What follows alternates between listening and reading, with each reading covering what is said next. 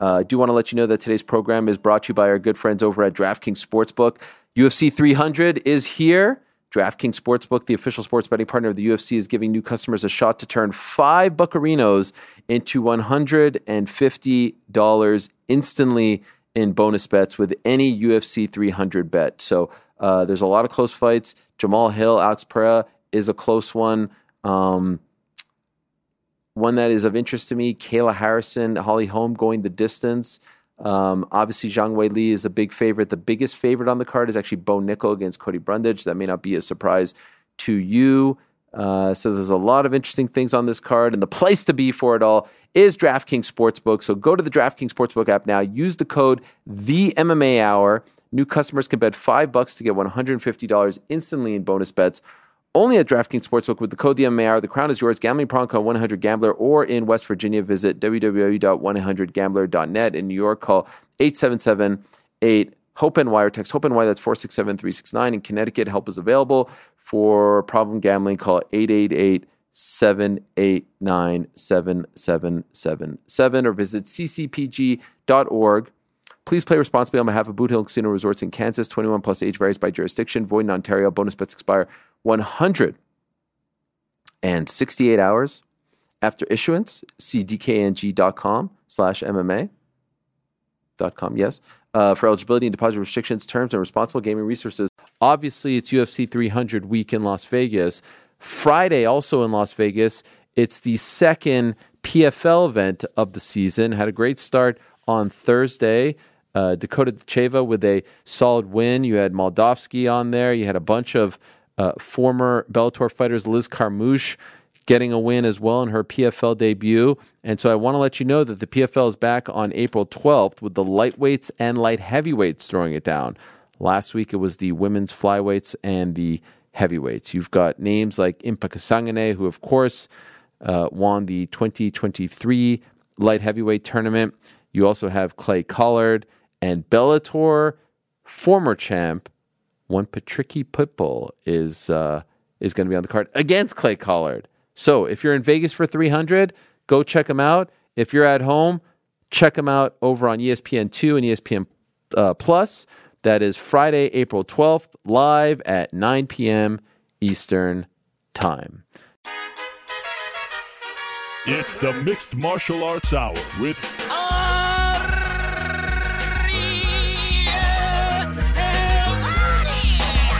The Mixed Martial Arts Hour is back in your life on this Monday, October 3rd, 2022. Hello again, everyone. I sure hope you're doing well. Welcome back to another edition of the program. Great to be here on a Monday. So much to get to. Not a lot of time to waste off the top. It's an old school Monday where we get right out of the gate with a bunch of guests because a lot has happened since we last spoke. Busy weekend in the world of MMA. As you know, Bellator, UFC were in action. Have a lot to say about the UFC event. Also, we can clear up all the hullabaloo regarding it being a closed event, all that stuff. You know, that was a big talking point going into Saturday's card, headlined by Yan Xiaonan versus Mackenzie Dern. Ultimately won by Yan Xiaonan, a very hard-fought victory for her, big win for her, snapping her losing streak. On the Bellator side of things, Patricio Pitbull successfully defending his title in a hard-fought, solid win over Adam Borix. AJ McKee looking very good in his lightweight debut. So much to get to, and I'm so excited about today's program. We have something special for all of you fans, especially the hardcore, old-school combat sports fans out there. Before I get to that, let me just quickly tell you that today's program is brought to you by our good friends over at DraftKings Sportsbook. They are the official sports betting partner of the UFC and the MMA Hour, most importantly. So download the DraftKings Sportsbook app today. Use code THEMMAHour for a special offer when you sign up. Again, that's code THEMMAHour only at DraftKings Sportsbook. Please support them because they support us. Now, I also want to tell you up the top, no show this Wednesday because of Yom Kippur. I'll be fasting, atoning for my sins. So, holiest day of the year, we always take that off. No show next Monday because of Indigenous Peoples Day, also Canadian Thanksgiving. So please take it all in, digest it. Our next show is following Wednesday. So we've got a little bit of a gap here. So please enjoy today's program. We're still coming at you once a week in the next 2 weeks, but it's a bit of a wonky schedule where no show this Wednesday, no show next Monday, but back the following Wednesday. So in 10 or so days, if my math is correct, or maybe 9. So let's do this. Let's have a great show here. Let's come out with a bang. And I love today's lineup. Back into the show at 3 o'clock, I will be joined by the Parlay Pals. We'll talk about this past weekend. We'll check in with GC. We'll talk about his picks, see how he did, and some news and notes, some things to discuss. Daniel Cormier making his WWE debut. What is up with that this weekend? We broke that on Saturday. That's a lot of fun. So a lot to discuss as far as the weekend is concerned. At 2:30, we're going to be joined by Bo Nickal, who, of course, got the UFC contract last week, Contender Series, hottest thing in the game. And now we know he's going to be returning to action in his first official UFC fight on December 10th. So stay tuned for that. Bo Nickal, the pride of Penn State, the pride of Happy Valley, going to join us at 2:30. At 2 o'clock, we'll have Alistair Overeem and Badr, two of the most popular kickboxers of all time, two of the most popular fighters of all time, certainly two of the most popular Dutch fighters of all time, bitter rivals who will be competing for the third time in kickboxing. First time they met, 2008, second time 2009. They're 1-1. Now, 13 years later, they'll meet at Glory Collision 4 this Saturday in the Netherlands. They'll be joining us in a face-to-face sesh, and I can't wait. Two guys who don't like each other, no love lost. They'll be joining us. Alistair Overeem, the Demolition Man, the Reem, against Badr Saturday, October 8th. But first, right here on the program, October 3rd, 5 days before their matchup, their trilogy, their war to settle the score. They'll join us on the program at 2 o'clock. 140, Ben Rothwell will join us, had a successful bare knuckle debut on Saturday, beat his opponent, Bobo O'Bannon, real name, 18 seconds. That's all it took for Big Ben. Looking forward to that conversation. Xiaonan will join us at around 1:25. Looking forward to talking to her for the first time on the program about her big win over Mackenzie Dern. But without further ado, let's get right into it. Like I said, no time to waste. Massive weekend for our first guest. Gets his first win at 155 pounds. Back on track. Let's check in with the mercenary AJ McKee and see how he felt about it all. He joins us now via the Magic of Zoom. Hello, where are you? What is this? Are you in your kitchen? What's happening here, AJ?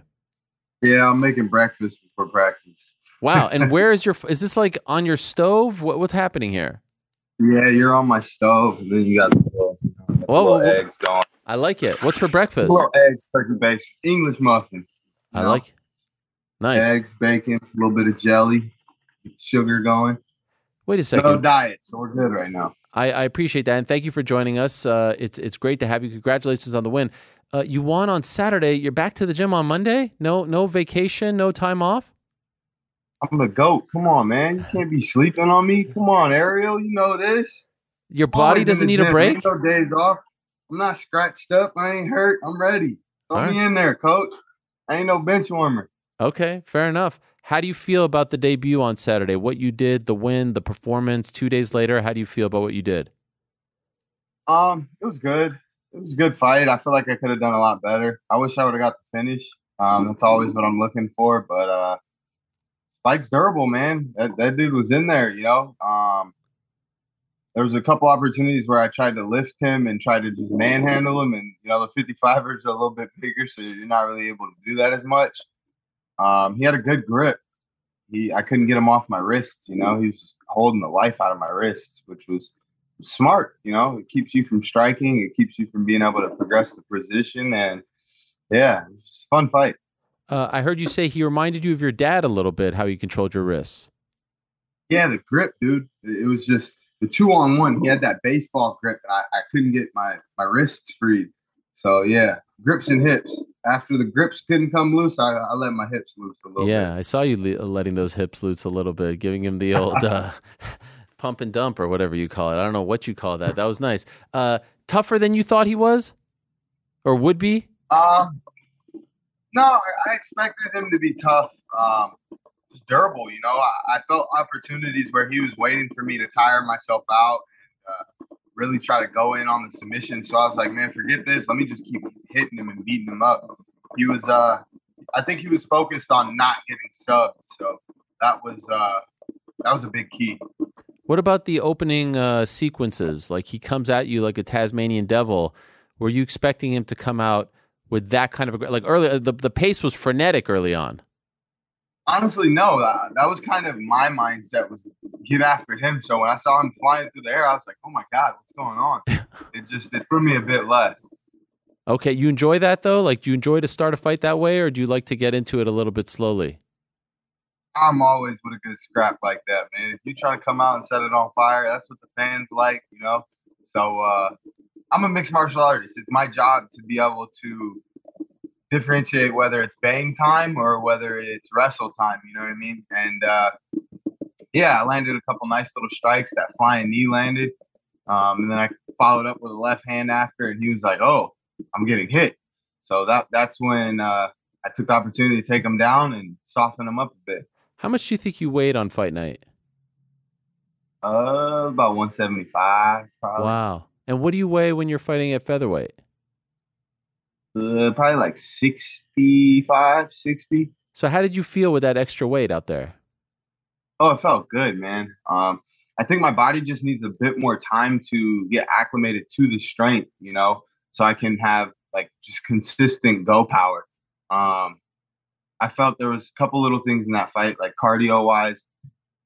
Man, the output was just insane. So I can't really. It was kind of a lot, but I feel like there's a couple little things I need to make adjustments to. I didn't cut weight properly either, so that was kind of a factor as well. Just little adjustments, you know.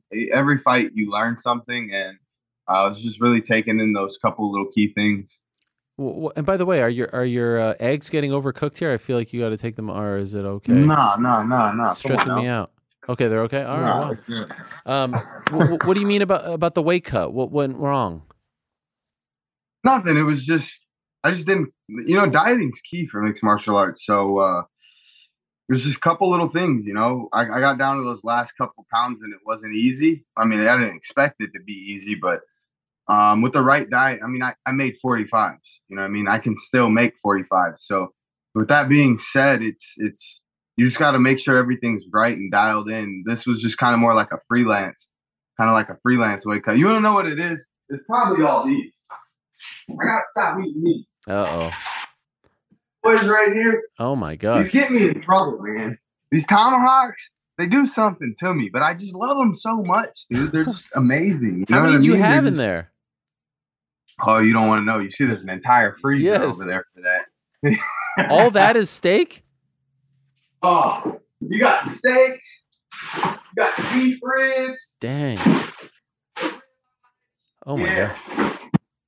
We're not eating liver. We're eating steak over here, baby. So is it one of those things where it's like, oh, I have the extra 10 pounds, and you kind of put you take your foot off the gas a little bit, and you're like, oh, I don't have to worry as much. And then you get down to the final hours and you're like, oh, I got more weight to cut, because you've cut 45. I would think that 55 would be a breeze.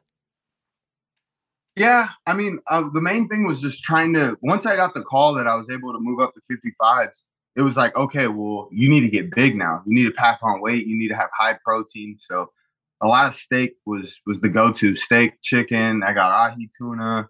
I got lobster. Surf and turf is my John right there. You know what I'm saying? You get a nice ribeye with a couple pieces of lobster. Ooh, dip it in the butter, you know, a little vanilla truffle oil. Yeah. Oh, that's nice. Man, you got to come over for dinner, Ariel. It sounds fantastic. So during the week, like Tuesday, Wednesday, are you loving life? Is there any part of you that's saying, I never want to go down to 45 again?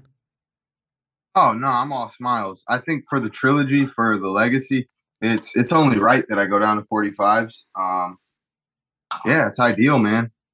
You know, it's only right. We got to do that. Any run-ins with Pitbull over there? Did you see him? Did you talk to him? See him at the hotel? Anything like that?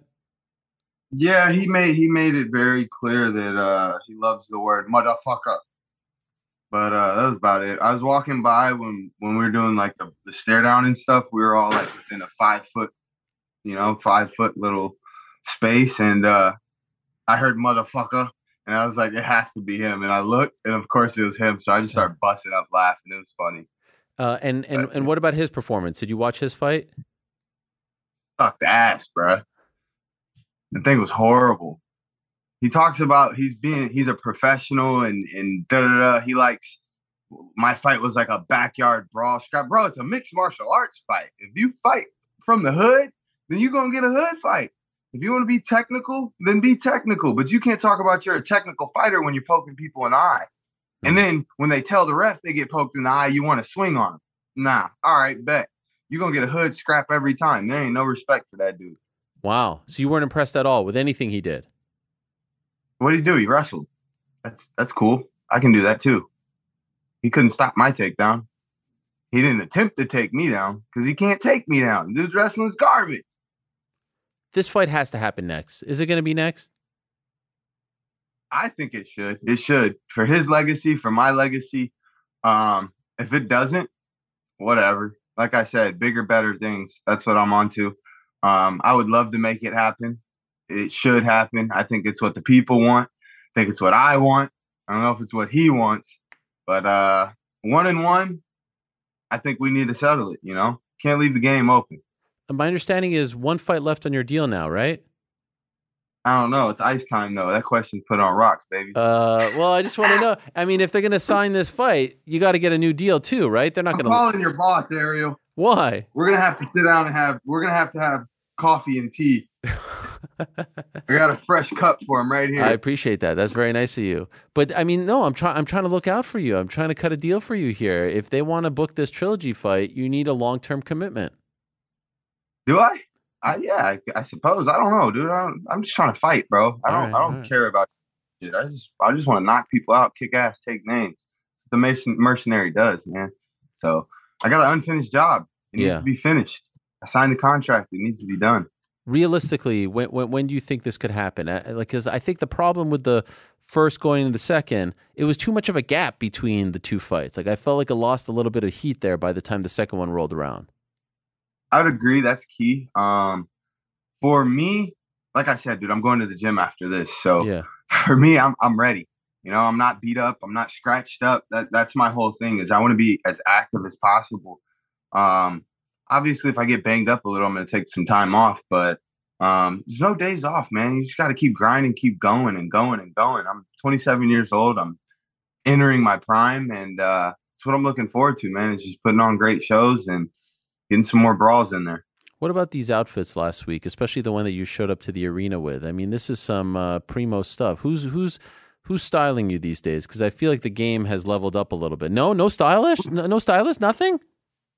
That's all me, player. Come on now. Come on, Ariel. Wow. Come on, Ariel. That's good stuff. I'm the best in this, bro. I'm the best in this. They can't dress like me. I'm the best style fashionist in the fight game. Ain't nobody doing it better than me. That's I got good the stuff. drip. I'm Salt Bombay. It's good stuff. Although weigh-ins, you showed up with the Snickers bar, but are they paying you? Because I feel like you're giving them a lot of free advertisement. No, my dad's talking to him, I believe, at the moment. I think we're trying to get the Snickers protein USDA approved. If we get that approved, then it's a wrap. Oh, wow. Okay. You're trying to get it approved or they're trying to get it approved? I mean, both of us. We're working as a team at this point. Okay. So are they sponsoring you? No. Oh, okay. That'd be great. I feel like you give them so much love and so much pub that they should be sponsoring you at this point. I think with Snickers having the chocolate and the sugar, I'm not really a chocolate fan like that, but Snickers protein all the way. You know what I mean? So being able to get that on the market out here, I feel like it's full-time ambassador. You know what I mean? It's something I can build alongside with them and they can kind of build with me at the same time. Snickers already established, you know what I mean? Mm-hmm. So they really don't need anybody, it would just be, it's a friendship, you know what I mean? You gotta create that bond, creating that lifestyle and just showing them the authenticity of it. So yeah, I'm just doing my thing, man. It's Snickers and Sprite since I was a kid. Like, that's just the go-to. After weigh-ins, you go grab a Sprite, you go grab a Snickers. Are the eggs okay? I feel like you have to take them off the skillet. Oh, the eggs are done. Come on. I'm like a ninja over here. They're been off. Wait, you took them off? They're on a plate now? Yeah. What? Yeah. I want to see that. Bro, the eggs and the turkey bacon. How did you do that? At what point? I don't know. We were like mid question somehow. I'm good at multitasking. I Come didn't on, see your Ariel. arms move. Okay, I was getting worried about that. Just a few more for you if I can. All right, so you get the win. You're back home, right? It's a nice, it's a great atmosphere. You come. Does it feel like a weight on this Monday? Does it feel like a weight has been lifted off your shoulders? You're not coming off a loss anymore. Everything's back to normal in your world. Does it feel like that? No, Okay. not at all. Why? More money, more problems. Oh no! It's like the more money you I'm make, the more problems you get. Like Biggie once said. That's life, man. You Yeah. know, that with money comes responsibilities. With responsibilities, there comes problems. So just you got to find the solutions to them and continue to grow, man. Meanwhile, I'm just going to continue to eat and get bigger unless they call me with this 45-pound fight. But if they call me with a 45-pound fight, I need to know this, you know what I mean? Because it's going to take me a bit of dieting, a lot of running and dialing back in. Because I'm currently sitting 180 already. Wow. So I need to, I need to know. We need to Yeah. know. But just getting back on track, getting a win, all that stuff. The last fight, you don't feel a little bit better about the future. You don't like that doesn't play into things or your mood, your psyche. Yeah. I mean, yeah, I kind of already set the bar so high for myself, Ariel. You know what I mean? Yeah. I honestly wasn't completely satisfied with the performance, but it was a good performance. You know, the fans enjoyed it. It was a brawl, man. We went in there and we left it in there. It was 15 minutes of action. There were a couple little stall moments, but it was entertaining. You know, but I want to get back to doing what I do best, and that's just flatlining people. Mm-hmm. What about fighting at home? The crowd, the buzz, the Surreal. energy. It was amazing, dude. There were so many people there.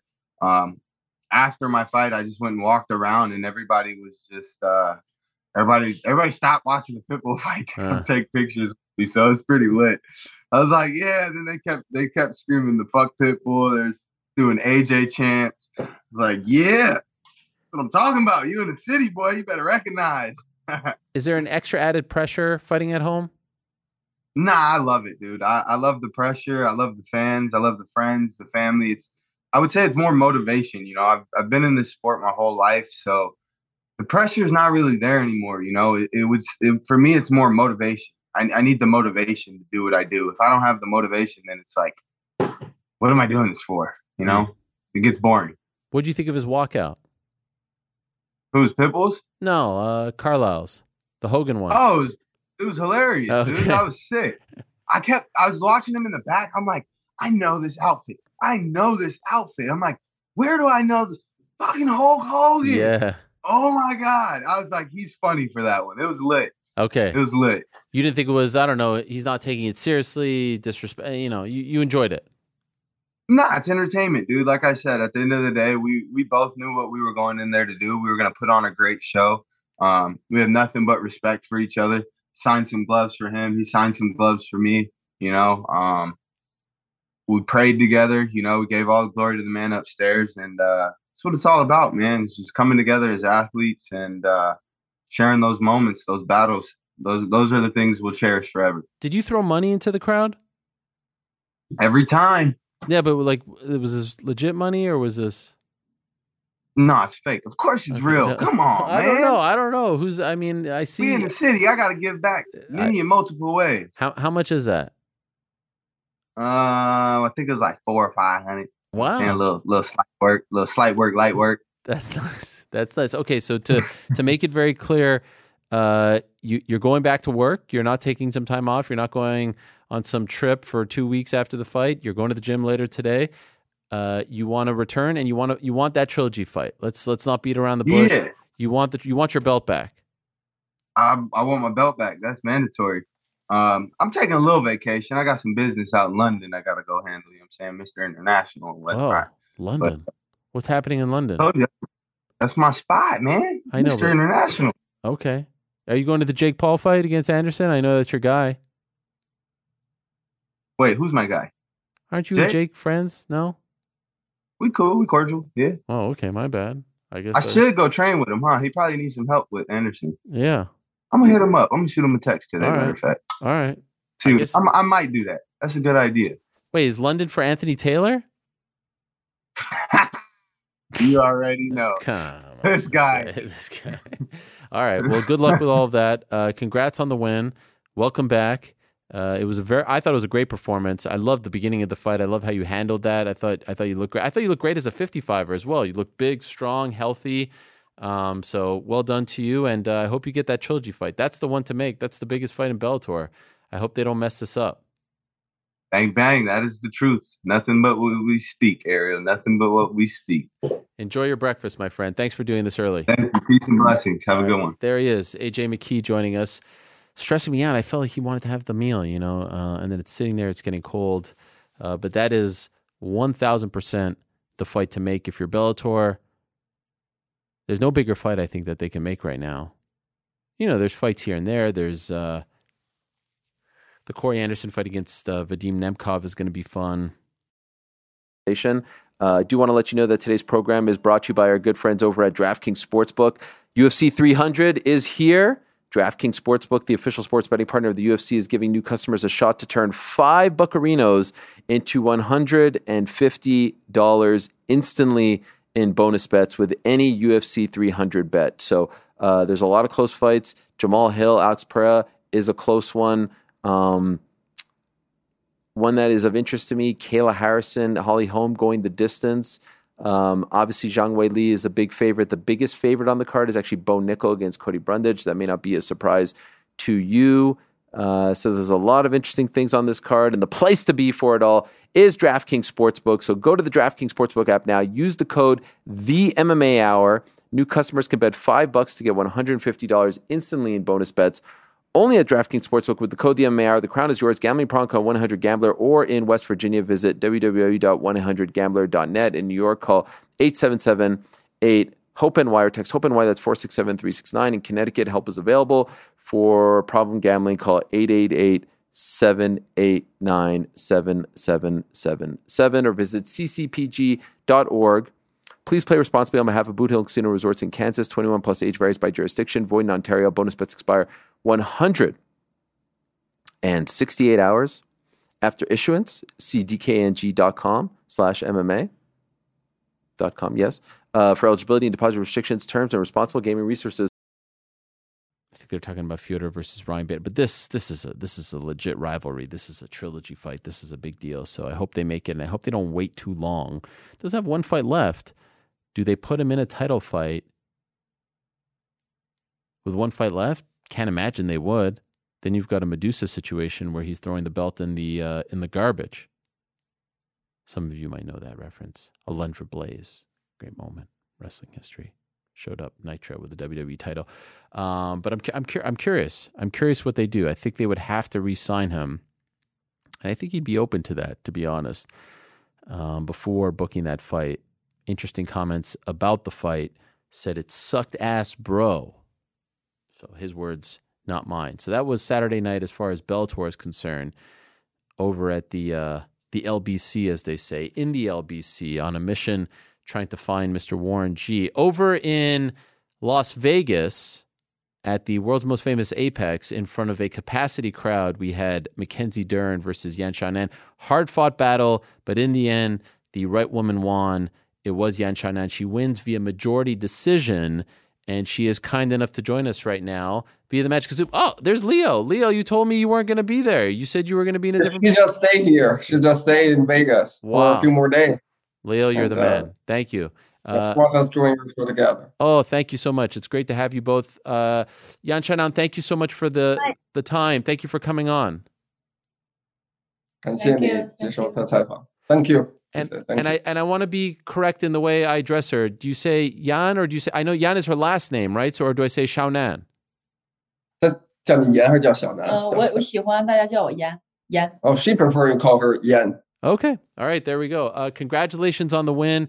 I know you said, I saw on Instagram, you said, you had been thinking about this moment. It had been a long year for you, the 2 losses, one of them controversial. How do you feel on the Monday after your win, maybe the biggest of your career, now that you have snapped your losing streak? 所以他也看了你发的 ins 说之前过去1年2连败比较低落，这回终于赢了。那么今天已经周一了，过了2天再来回想上周末这场胜利，现在感觉怎么样？我感觉还是很开心，因为我有1年都没有这么开心了。还是说就是开心，还是继续开心的。Yeah, I still feel very happy. So, like you said, the previous year I was very low because the 2 losses in a row. So I want the enjoy moment last longer for this victory, for this win. You deserve that. Could you tell me how difficult the last year was for you? Like going into this fight, were you doubting yourself? Was your confidence low because the last 2 fights went the way in which they did? 所以啊，过去这2连败，过去这1年，对你心情影响大吗？比如说这场比赛，你之前有没有比如怀疑自己这种？就是我觉得这场比赛来说，对我来说还是挺重要，因为2连败了，我不想拿到3连败，所以说也有一些压力。但是我相信我自己，因为这1年当中我做了很多的训练，大量的工作在 Team Alpha。So yeah, of course, I know this fight, the McKenzie fight, is very important because I don't want the 3rd losses in my record. So of course there are some extra pressure on me before the fight, but I also believe myself, have confidence on myself because I know I spend hours and hours and hours on the mat in Team Alpha Male. I train so hard, so that makes me have the confidence on this McKenzie fight. What is it about Alpha Male that you like so much? I see you talk about them a lot on your Instagram as well. Why is that the right team for you and the right fit for you? 他也知道，就是你一直在说 Team Alpha Male 帮你很多，是你正确的选择。那具体正确在哪儿？你为什么喜欢这个团队？因为我在这个团队，我感觉像家一样，就好多人都是我的朋友，他们对我的帮助特别大。还有就是我原来不太理解，就是摔柔的结合，现在我在 Team Alpha 终于感觉到摔柔的结合是在 MMA 当中是怎么用的，所以说，这个团队对我帮助也大，还有他们学到的技术。So because first, everybody treat me very well in Team Alpha Male. I feel it's my home in the United States. And the second thing is I learned a lot about how to mix up striking, wrestling, and grappling together in MMA from Team Alpha Male. So I learned a lot of knowledge from the team, from the coaches. So that's why I think it's a right team for me. That's a correct choice for me. When was the last time that you were back home in China? 上次回国是什么时候？上次是打完卡拉之后回国待了春节，完了马上回来了。So it was just after the Carla Esparza fight, and then I went back China, spent months there, and then I returned to the U.S. I think it's September last year he came to the U.S. and since then she just stayed here. Wow, do you miss your home? Do you miss your family back home? 想家吗？想家，但是我爸爸来了，对，给我的动力也很大。但我最想的就是妈妈，还有我们家里的3只狗。Yeah, of course, I miss my family over there, but my dad is here this time, so yeah, that makes me happy and make me feel easier. But I still miss my mom and my 3 dogs at home in China. I read that you said that your father is your hero. Why is he your hero? 他说就是你爸爸是你的英雄，说你爸爸也从小在你心中为什么？因为我爸爸喜欢这个武术嘛，完了从小我也比较淘，他就是给我灌输的思想就是我要练武，所以说我爸爸是我走上这条道路的就第一个就推荐人嘛，就引路人，就相当于。So because my dad, he's a fan of martial arts, so and even when I was a kid, I was a very naughty girl, but he just encouraged me to fight and let me learn the martial arts. So you can see he brought me into this path, the martial arts. So what, you were a troublemaker? Would you get into a lot of fights? Like you say you were a naughty girl, like what would you do to get in trouble? 就是你小时候那你说你淘你老跟人打架吗？经常打，就是头上 fight a lot, very Wow. often. Yeah, a lot of cut on my head. Who are you fighting?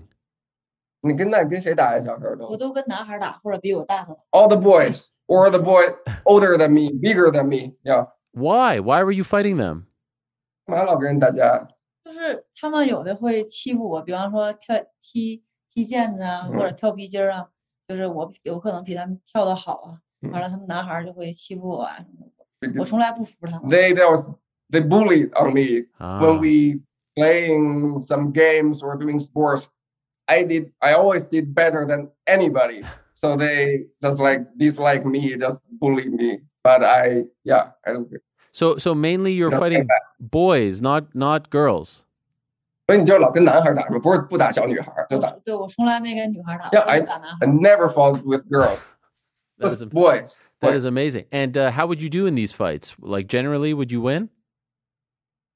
Those fight with the yeah, boys? with the boys. How would she 那你 do? 跟你男孩打架都赢了吗？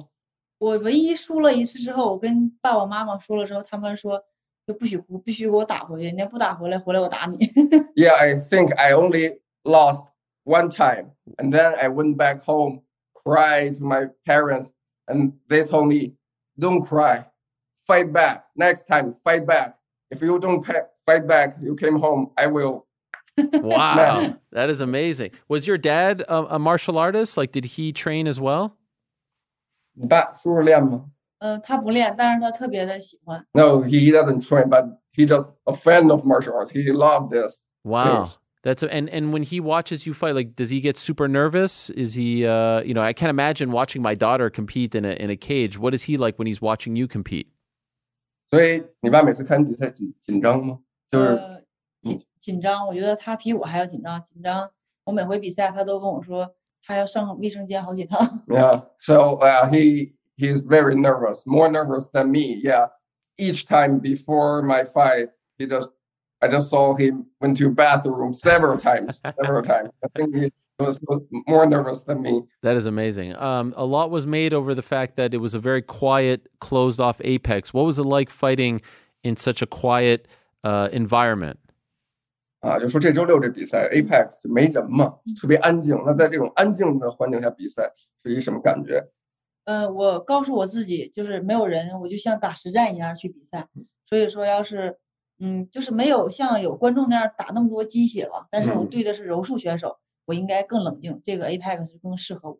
Yeah, I think the quiet environment was good for me for this fight particular because it's very quiet. I just told myself before the fight, okay, let's see it as a sparring. It's just a sparring.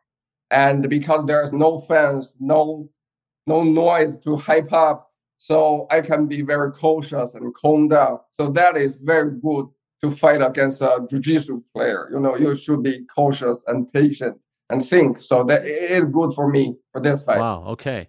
Did you have an opportunity to meet the great Mark Zuckerberg, who was in attendance? 那天比赛后来咱有机会遇到那个扎克伯格吗？我没有遇到他，但是我打的时候还有结束的时候，我在笼子边我都看着那个扎克伯格和那个白大拿了。对，他坐在咱们那边。对。I didn't talk with him. I didn't met him, but he and Dana was sitting at our side. So during the between of the rounds, when I was sitting there, I saw him and Dana just sit on the cage side on our side. I saw he posted a picture. He went to Mackenzie's locker room to take a picture. I thought, he should have gone to the winner's locker room to take a picture with you. That's why I was wondering. 因为他看见他去邓恩那儿跟他照相，他说：“哎，他怎么没去咱这儿照张相？”所以他好奇。他是邓恩粉丝吧？应该。I don't know. Probably he is a Mackenzie's fan. Yeah. I don't know. He picked the wrong side. But probably he will be my fan after this fight. Yes, that's right. Time, that's right. And I saw a lovely photo of you and Mackenzie after the fight. And I know that you're both Paradigm clients, so there's somewhat of a connection there. But could you tell us about your conversation with her after the fight? 他看见你跟邓恩赛后合影，他也知道咱们都是一个团队，一个经纪公司。那他也想知道你跟邓恩赛后你们俩见面的时候都聊了点什么，说了点什么。我跟他说，就是他真的是很棒，而且也给我带来了很大的危险。他的柔术真的是太棒。我希望我们能互相学习，因为我们都在 Paradigm 嘛。如果他有比赛，我也可以帮他备战。我有比赛，我希望他过来帮我备战，因为我觉得在交流当中，他是一个很好的朋友，也是一个很好的训练伙伴。Yeah, I just told her that her jiu-jitsu is absolutely another level. There are several moments I can feel the threat during the fight, and I just told her that we are all from the same management team. So if we can train together in the future. So if she needs me to help her on striking, or I need her to help me myself on grappling, yeah, we can just train together. And I feel she is a very nice lady. Yeah, when we talk after fight, we just talk like a friend. That is very nice. Your work on the ground against someone like Mackenzie was very impressive. It was really incredible to see. What are you most proud of as far as this performance is concerned? What you did out there, and especially, defending the submission, the stuff you did on the ground, super impressive. But what are you most proud of as far as your performance is concerned? 所以这场比赛，其实大家都觉得你在地面上的防守做得特别好，特别亮眼，然后很多都逃出来。那你自己觉得你哪块是你觉得做的最好、最棒的？我觉得是我低位的侧踹吧，侧踹给他造成了伤害，因为这次我就是主要就练低位的侧踹，控制距离。我觉得这个是我做的最好的。Yeah, the thing I'm most proud of is on standing. So at the low side kick, just hurt her knee and leg. So I think that is I did the best during the fight. Just try to hurt her and maintain the distance. Were you worried that it might be a draw after the 5th round? Was there any concern that it might end a draw? 所以当第5回合打完，当时你有没有担心有可能是一个平局，或者自己没拿下这胜利？因为第5回合的时候，我觉得我就是我自己有感觉嘛，前面几回合我肯定就很明显的拿下了，所以说我就告诉我第5回合的时候一定要挺住，不能被他锁到，就像胳膊断了或者怎么的，我肯定都不会拍垫着，我一定要守住，而且我一定要在找机会当中要站起来，我要反击。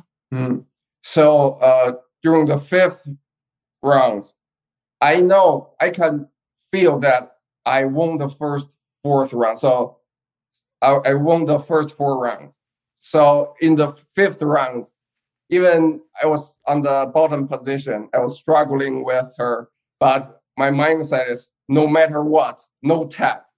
If I can survive through the 5th round, I win. And I also even I broke my arm, no problem. I just need to survive through the 5th round.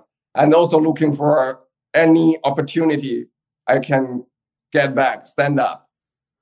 When do you go back home now? 那接下来什么时候回家？回国？我明天就回萨克拉门托了，继续就是准备休息一段时间，完了又开始回入那个训练当中。回国的话，看看年底吧。如果年底回去要是不用隔离了，也许会回去，也许我还留在美国。So I will return to my home in the U.S., Sacramento, tomorrow, and then have a break, and then back to training, and back to China probably end of this year or end of the Chinese year, probably just January next year. Okay. So which also depends on the travel restrictions there. So let's see. Right. And as far as your next fight, like how long are you I see obviously a bit of a black guy, but are you very hurt? Do you feel like you need some time off, or would you like to return sooner rather than later? 所以你这边伤的严重，他看你脸有点紫，他觉得你多长时间能回归训练，然后多久能再比赛？我现在伤的不严重，就是脸有点青，后来加上赛前就是肩膀和胸口有点疼，我再看看医生，我估计1个月我就能回归了，最多。So yeah, no big injuries, only some bruise on my face and my shoulder and chest has a little bit injury. So I will go to see doctor when I back to Sacramento, and probably at the longest, maybe 1 month, I can just fully return to training. Anyone you want next, as far as your next opponent? Anyone comes to mind? 下一场想打谁？现在有什么想法吗？下一步？就是我回去肯定跟教练商量，而且跟经纪公司商量，我打谁更好一些。但是我一直有个目标，就是除了挑战腰带之外，就是打Rose，因为Rose在我们这级别里是公认很强的对手。So yeah, I will discuss with my coaches and my management team to see who is next. But there is always a name I want to fight. Other than I want to fight for the belt, the name is Rose Namajunas. Because everybody recognizes she probably the best fighter in our division. So yeah, I want her. Wow. So if it was up to you, Rose next would be your wish. 所以那对你来说，那最理想的就是下场打罗斯。这肯定是的，我喜欢这个。Yeah, of course, I like this matchup. Yeah, That would be a great matchup. I love that. Obviously, she's not the champ right now. The champ is Carla Esparza, who you know she's fighting Zhang Weili on November 12th. Who do you like in that fight? 卡拉韦利下月打冠军，他俩你觉得？我觉得应该是韦利获胜吧，因为韦利要比卡拉更强壮，就是卡拉很难应该摔倒韦利。Yeah, so I think Weili can win that fight versus Carla Esparza because Weili is stronger than Carla, so it's gonna be very hard for Carla to try to take Weili down. Right. Okay. So you think that she might win, and you would not have any issues fighting her, right? 然后他说：“如果韦利赢，就你跟韦利之间，如果让你们俩打，你抗拒吗？你有问题吗？”我没问题，也不抗拒，因为就是我们就像我说的，我跟邓恩上场也许是那个对手，但我们下了擂台都互相尊重，互相的欣赏，我们还是朋友，我们可以一起训练。所以说我跟谁打我都不抗拒。That's not an issue. Like me fight Weili, because just like I said, me and Mackenzie, we are only opponent in the 25 minutes.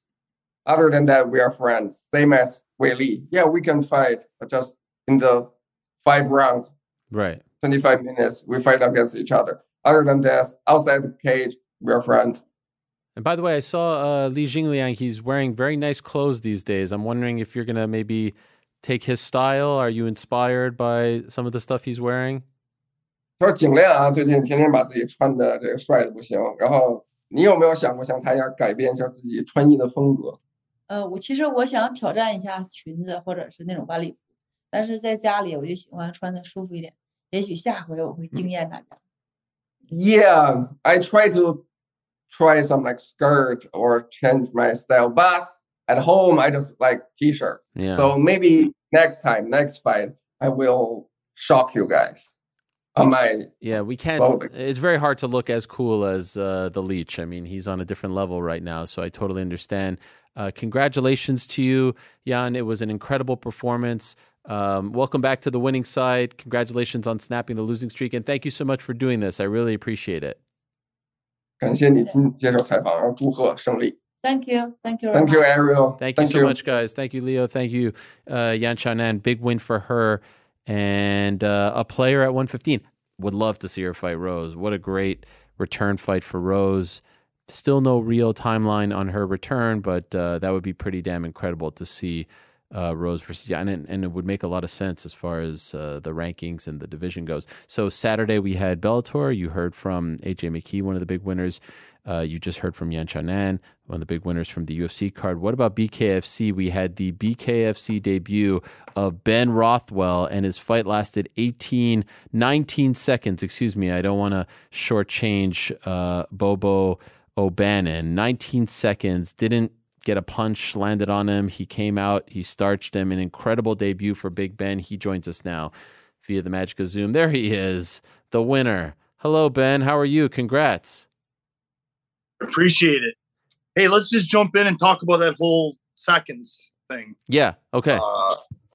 So the night of the fight, I'm just taking it in, did my thing.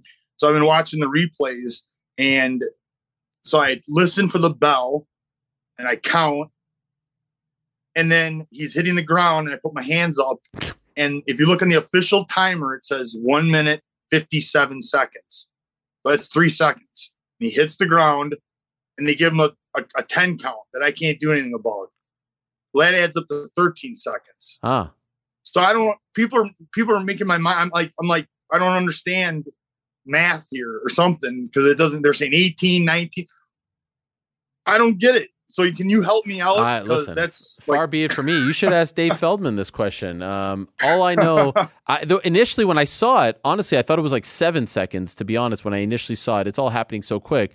But, ultimately it doesn't matter. Incredible. Could you have, did you even dream of a debut like that? Was that in your, when you were thinking about the fight, or were you buckling up for a long, we've seen some of these fights in BK, the guys look like hell afterwards. You don't have a scratch on your face. Yeah, it definitely can be brutal in watching it. Visualization happens. You do it all the time. You're like, the fight's going to go like this. And in MMA, all the time, you think of 1,000 scenarios and 1001 is the one that happens in MMA. You hear guys all the time talk about it. But I came in with a huge chip on my shoulder. I had my last fight on my mind. Bobo's manager actually took it upon himself to post that fight and said, "Oh, I see. This is how the fight's going to go." And that made me, made me pretty upset, and I took it personal. So I came out. It was time, man. I said, I've been holding back for so long. I really feel that way. And I just came out and I said, I didn't care how long it was. I was going to keep throwing like that until that fight ended. I don't care if it was a minute of me throwing like that, 5 rounds of me throwing. I was prepared to go like that. It just, it was 5 seconds. And, you see things in your head, but it came out pretty much the way it was in my head. Yeah. You had been in the UFC for so long, now in a new promotion. What was it like? The week, did you feel like you were being treated well? Did you like the experience? Did you feel like you were home? What was it like? Yeah. David Feldman has really did something incredible with starting this. And the promotion, everything, I got, for being such a new promotion, look how many shows they're doing. I mean, they're really doing an amazing job. They're getting it out there. They're going around the world with this. They're getting it sanctioned in all the states, United States right now. They're working on a new state every month, it seems like. They're doing a really good job. And in the good ways, I kind of feel like the IFL again, in the good ways. It's just cool. And I'm like, I have an opportunity to become like a superstar with these guys. And I'm the most excited is to help them grow this thing, because this is skyrocketing. I guess the coolest thing about this, really, I'm getting tons, and everybody's excited about the knockout. But for me personally, the coolest thing was all the new people that never watched it before, fans, my family, friends, and I'd ask them before my fight, "What'd you think?" They're like, "Ben, this was awesome. It was so exciting, man. These fights were great, man. They're all knockouts. They're all finishes." Girlfriends and wives of my buddies that watch, they're like, sometimes it's hard to watch MMA. We get bored, but we were watching all the fights. We were excited. And I'm like, man, that is just really, really exciting for me to hear that. And people that come to the live event, they're even more excited. They're like, man, the way the punch hits the head and the sound effect. Oh, and it was just like all awesome things. And it's really exciting for me. I felt to a degree like you were also comfortable and you were back home. I saw the walkout. It felt like the old Ben, right? Like pre-uniform UFC days, right? You had the hood over your head. You did the laugh. Like, I just felt like we got to see your character, and you told us that this was going to happen. Like, we got to see this side of you again, which I feel like we haven't seen for a while. Did you feel the same? The cloak, more than anything, it's like my shield of the stupidity and the nonsense, and it puts me into that mode that I truly need to get into, that switch that we always talk about. And in my past fights, I didn't click into that switch. I was kind of like thinking about the fight. I became hesitant. I lost fights that I should not have lost. And it like I said, I really came with a chip on my shoulder, and the cloak was on and the switch was flipped. And I got to be that person that you guys, the one that you like to see. I said, I have like a split personality. It's true. And you've seen the difference. You could see it, the aggression. And that's a dangerous person to have in that ring. So yeah, it's a big deal for me, man. It was awesome. And for me, it was like a lot of kinks, it was kind of reminiscent to that old 2015 fight, kind of doing the same thing, but it was like a restart for me. And now I'm excited about going forward and doing a lot more. That's for sure. Right before you walked out, your manager and friend Abe Kawa was filming you on Instagram Live, so it was really cool to see that perspective. You were like right at the tunnel, and you guys were kind of standing around waiting for your cue to walk out. And it was a good few minutes that you were standing there, but you were like you did not move. You had the hood over your head. You're wearing the cloak, the whole thing. Could you tell us what is going on in your mind in those moments as you're about to walk out? Because you were stoic. You did not budge an inch. It was in the back room. I'm allowing, I got things going on in my mind. How do I click into this? And I have to visualize some pretty dark things. And I don't even want to talk about it because I don't want to freak people out. But I go to a very dark place. because I'm visualizing, I'm making things up in my head. This person did these things to me. He did this to my family. He whatever. And I click into a mode, and there it was. It was like standing there. I was all of that. Wow. To me, I was one of the most dangerous human beings on the planet at that moment. These were the most devastating weapons in bare knuckle boxing at that moment. And I just was there. I took it. I held on to it, and carried it right into that ring. Have you done that for the majority of your career? I mean, I know you said in the uniform days it didn't really click, but have you always tried to go to that dark place? Or if not, when did that start?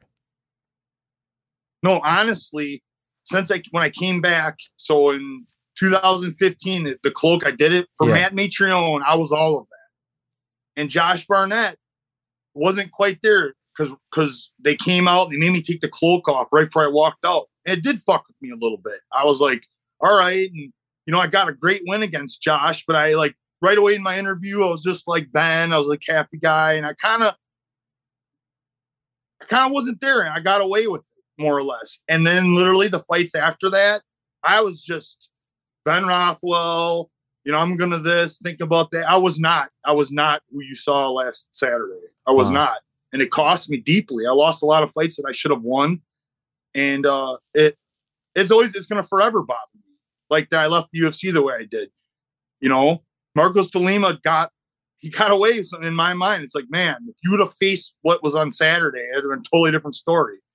And I'll never let that go. And I have to remember Saturday night who I am and what I am when I become that. Is that comforting? To feel that again? Like when you were in that moment, right? Familiar. Yeah. It's like long time coming, man. I'm happy because I could have easily not gotten an opportunity to have that come out again. Right. And that probably would have bothered me more than anything.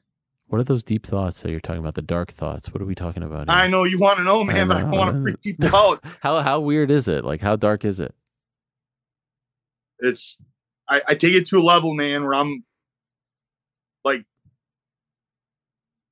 I'm to a level that the person across from me is going to be fighting for their life. Wow, that is intense. By the way, how are your hands feeling? Truthfully, I've gotten done with fights before and not felt the thing, and been always kind of prided myself with my hard hands and I could fight again. Dude, I couldn't believe it, man. My right hand was, people were trying to give me knucks yesterday, and I was like, I was like, my right hand's a little sore. Wow. But it was funny is because the main event, Quentin Henry, super nice dude. That's another thing I want to say. The BKFC fighters, what a great group of guys, man, and women too. They've all been super cool, very welcoming to me. Really happy to help represent them. For them, I want to blow this bare knuckle boxing through the roof. Man, I want to take it to the stratosphere because it's a whole new group of stars we're going to create. But anyway, he made a comment. He said, yeah, they were interviewing him, and he said, well, bare knuckle, yeah, we're bare fist, but you won't throw your punches as hard. Guys can't throw their punches as hard because it's bare knuckle. And I went, what, dude? I'm like, no, not me. I threw these things as hard as I possibly could. I didn't care. I'm going to break my hand right on your face. I don't care. And I guess that's what's different about me. And that's why these things are so dangerous. I'm not pulling back at all. No. Any fear that you broke it? No, it's good. Okay. It's good. It's good again. It's just sore. Since you had so much fun, is there any part of you, maybe a crazy question, you're like, man, I wish it lasted a little longer. Like, I wish I got a couple minutes in there. Or are you okay with the 3 second, 5 second, 19 second fight? That was the interview, I guess, in my mind coming out after I said, I would say there's probably more questions, it was so quick. Yeah. What did you really see of me? Just that highlight reel. It was a whole fight. I guess that's where I was going with that. No, I don't trust me. Everybody's happy that the fight was the way it was. But I guess that's the second fight. Next guy's like, oh, I ain't going to let Ben jump on me. He's going to move around me. He's going to go a little longer.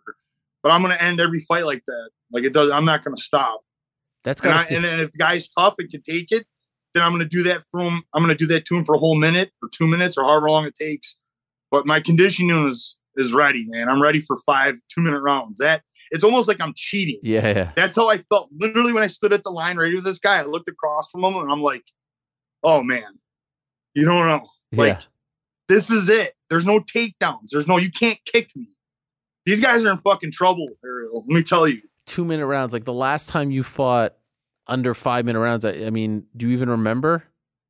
Yeah, it's unreal to think about. Yeah. Because I can go hard for 5 minutes straight and then I get a 1-minute rest. Yeah. This is like, I go 2 minutes, I get a whole minute rest. I'm like, oh man, this is something. Like one of the great debuts because they invest in you, they make a big deal about you. There's probably a part of you that you want to pay them back, right? Like you want to show that it was worth, their time, their money, their investments. So like afterwards, you got to feel amazing. You got to feel like this has to be one of the most gratifying moments of your career, right? It's pretty good. All of that, and that was on my shoulders. Yeah, they're talking. I told one of the production guys, I'm like, yeah, this fight is gonna go one of two ways. Either I'm going to be a gigantic flop, so everybody can laugh about all they do is hype, and we've seen that happen before. Yeah, tons of times. In fact, I think it's even happened for them. Yes. You know what I mean? Yes. Or exactly what I did. I'm all of that. Everything they promoted, I'm that and more. That's the way it had to be. Were you nervous before? Like more than? I mean, you've done it all. You've been, you've been everywhere, but more nervous? Listen, there was nerves. They're always there. If they're not there, you should be worried. But not like the UFC. Okay. There was a huge stress relief in a sense too, because like I said, once I got into the cage, I was just like, I felt, and Mike Tyson didn't come into my mind till after the fight. I was thinking about it. I went through, but I know how he felt. He made a comment. Mike Tyson said in the back room, he's like, "Man, you feel like a little bitch," and then you start walking to the cage, and you kind of become a boy, and you get closer, and you're a man. And once you get in the cage, you become this animal. I'm like, yeah, I knew exactly. That's exactly how I felt. Wow. It was awesome. When do you want to return? I told him as soon as possible, but from what I'm hearing, I hope I'm not giving away too much. I heard there's a big event in February. It's going to be their Knucklemania. Okay. Abraham wants to get me on that. All right. Well, congrats, Ben. Very happy for you. Great debut. Incredible stuff. That highlight, if you missed it, it's all over the internet. It's, it is the perfect debut. I mean, you mentioned it. They've signed some guys, gals that it didn't really work out. This, can't imagine them not being over the moon. So well done and continued success over there. Well, thank you very much. It's always an honor to be on with you, man. I really appreciate the support. You're the best. Always. Thank you, Ben. Talk to you soon. There he is. Big Ben Rothwell. Great to see the old Ben Rothwell back. He had the entrance, he had the laugh, he had the whole thing. It was tremendous. Really, really good for him. And look, they're giving. I've said, the bare knuckle thing, maybe not my favorite. I'm always going to choose MMA beforehand, but no denying that they are giving a lot of fighters opportunities, paying well, big events. Everyone seems very happy with the way they're treated. So, good. It's good. Vacations can be tricky. You already know how to book flights and hotels, but now the only thing you're missing is, the actual travel experience. Because is it really a vacation if you're just sitting around like you would at home? You need a tool to get the most out of your time away. That's where Viator steps in. You can book guided tours, activities, excursions, and more in one place to make your trip truly unforgettable. Viator has over 300,000 travel experiences to choose from. Everything from simple tours to extreme adventures and all the niche, interesting stuff in between. So you can plan something that everyone you're traveling with will enjoy. Real traveler reviews give the inside scoop from people who already been on the experiences you're considering, so you can plan with confidence. Free cancellation helps you plan for the unexpected. And 24/7 customer support means you can travel worry-free. Download the Viator app now and use code Viator10 for 10% off your first booking in the app. Find travel experiences for you. Do more with Viator. The more options, the better, is what I say. And they seem to be, giving fighters great options. So very excited about what we're about to do next, my friends. On Saturday, October 8th, this Saturday, one of the biggest fights in kickboxing and certainly glory kickboxing history. It is the end of the trilogy, the rivalry that has spanned now 14 years. Alistair Overeem, our old friend, the Reem, the Demolition Man, back in 2008 when he was fairly new to the kickboxing world. Beat Badr in a massive, massive fight and a massive, massive win. Then a year later, in 2009, the great Badr returned the favor and beat Alistair Overeem. Now, we know several years later, shortly thereafter, Alistair had a phenomenal run in Strikeforce and then the UFC, and recently left the UFC and returned to kickboxing and is now with Glory. And on Saturday, they will have the trilogy fight, 13 years in the making. These two guys, there's respect there, but make no mistake about it, no love lost. 13 years after their second fight, they will settle it. The war to settle the score. It will be back home in the Netherlands, a homecoming of sorts for Alistair Overeem, a massive deal, of course, for Badr as well. They're 1-1, and here we are 5 days before Glory Collision 4. They are giving us the honor to have them both on the show at the same time in an old school face-to-face. And so without further ado, let us say hello to Alistair Overeem and Badr. There they are, right here in front of us live. Gentlemen, thank you so much. Badr, I'll say hello to you first. First time that we've had you on. It's an honor to have you on. Thank you for the time. Thank you. You're welcome. And my old friend Alistair, how are you, sir? We've done a lot of interviews over the years. None quite like this one. It's great to see you again as well. This is a different experience. But yeah, happy to see you too, my friend. Happy to see you too. For the both of you, it's a great honor for us to have you. Thank you so much for the time. Badr, can I start with you? This history, this rivalry, this feud, whatever you want to call it, it dates back over a decade. Saturday's fight, what does it mean for you and your career, especially considering how the last 7 years have gone? It's been a tough road for you. What would you say this fight against Alistair means for you? For me, it's a fight that got history, So I've met Alistair more than a decade ago. We fought for the first time. Then the year after that, we fought again. And it's for me, it's how do you say it?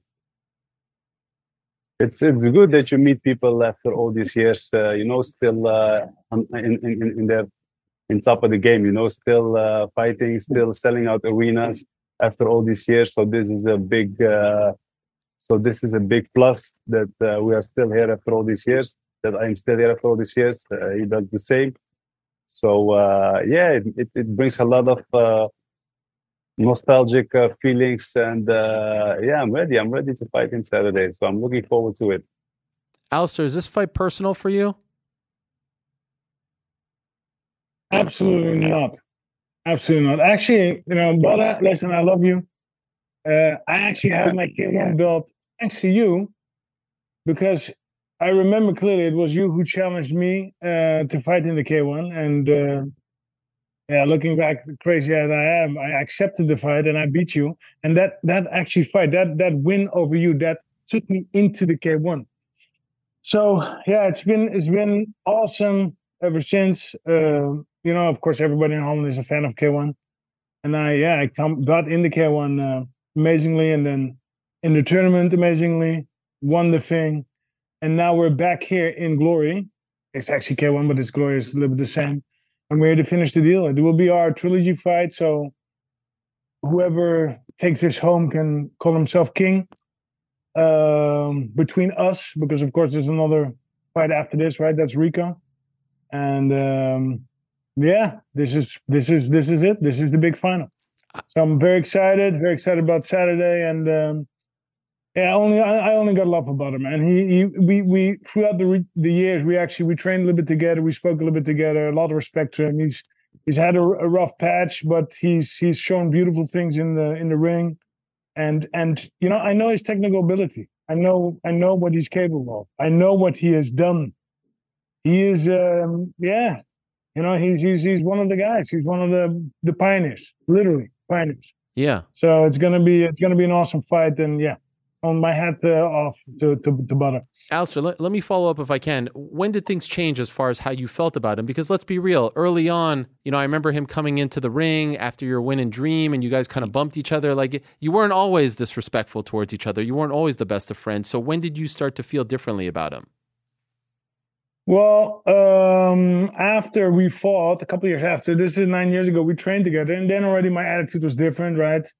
But it's also, it comes with age, right? With age, you learn, and it also comes down with falling from your stature, right? So I've had my fall down grace, and that humbles you, and yeah, it manners you, and it just shows you it's not about all that blah blah blah blah blah. It's about nothing, right?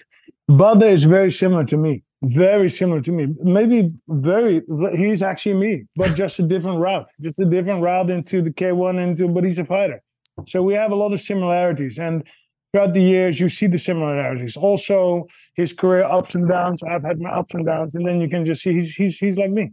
It's the same guy, just a different path, different time. So Badr, Alistair says it's not personal, and says he has a lot of respect for you, and we believe him. Is it personal for you, this fight? Like I said, after all these years, you don't see it like this. No, it's not personal. It's not personal at all. I just want to win this fight. I just want to enjoy. Of course, and knocking people out is, of course, the most beautiful thing in our sports. It gives a feeling of domination. But this is just the cherry on the pie, But for me, no, it's not personal. It's just me enjoying still standing here, And like you said, where the rivalry changed.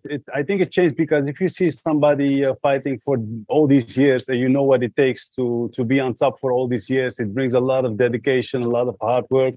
You have to push everything to the side. So when you're looking at the other guy, that this guy has been putting in the same work as you've been doing for all these years. So I think it's difficult to not be respectful for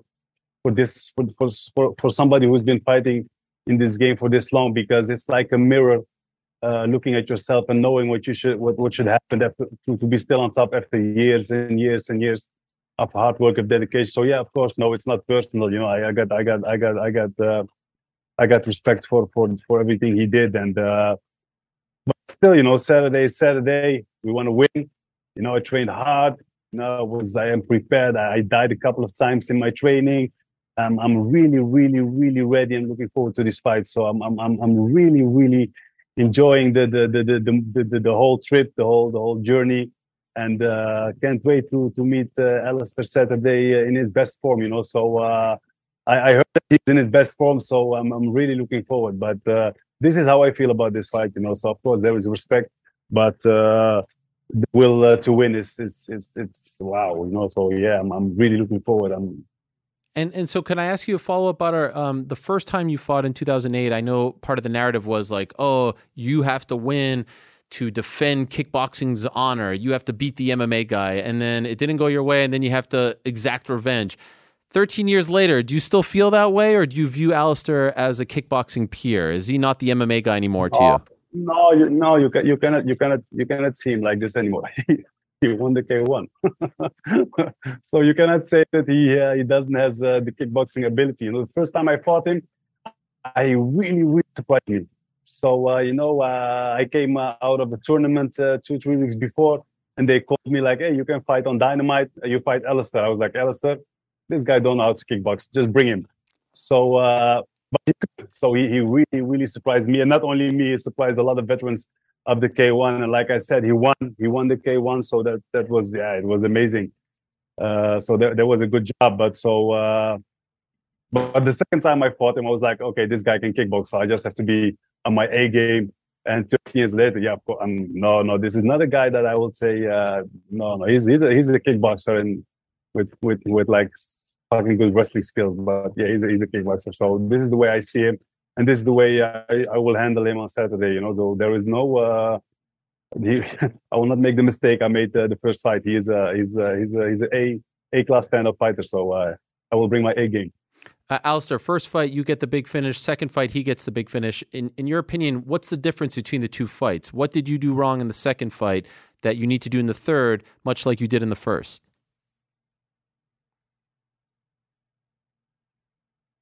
Oh, we lost your audio, Alistair. We don't hear you. Stand by. Okay, I don't know if that's on our end or his end. Badr, you didn't hear him either, right? No, I didn't hear him. Yeah, it might be his microphone. So while maybe better. maybe better, you don't hear. Can you hear us, Alistair? Yeah, he can hear us, but we can't hear you. Maybe it's the microphone that you're using or the Zoom. In the meantime, Badr, can I ask you the same question? What was the difference between the second fight and the first fight? You got the win in the second fight. He shocked you in the first. In your opinion, what was the difference? Yeah, like I said, I was surprised. The first fight, I like I said, I was fighting the K1 tournament like first week of December, and the last week of December they asked me to fight Alistair. So I was not like really, you just been to a hard tournament, had 3 fights in a night, and then 2 weeks later fight again. And like I said, I really underestimated him a lot. I was like, I'm gonna do this easily. I just fought 3 top guys from the K1. I smashed them. And then with him, I was like, I really just underestimated him a lot. So he surprised me. And lesson learned, I was young and, your ego is like, wow. And you think you can handle him like super easy. And I didn't. So hear me now? Yeah, we hear you, Yes. Alistair. Yeah. Oh, wow, you interrupted him. That's not respectful, Alistair. I just want to let you know that was very disrespectful. Sorry, guys. This is way too much. I wasn't expecting all this love and kumbaya. It feels like you guys are going to hug each other. No. Listen. You shouldn't mix things up, because at the end we are killers, Yeah. This is at the end of the road. If we are there Saturday, October 8th, and he punch you in the face or I punch him in the face, that's right. All this is gone. This is who you are if you are a fighter. You can be respectful, but it doesn't say nothing about the rivalry between me and him.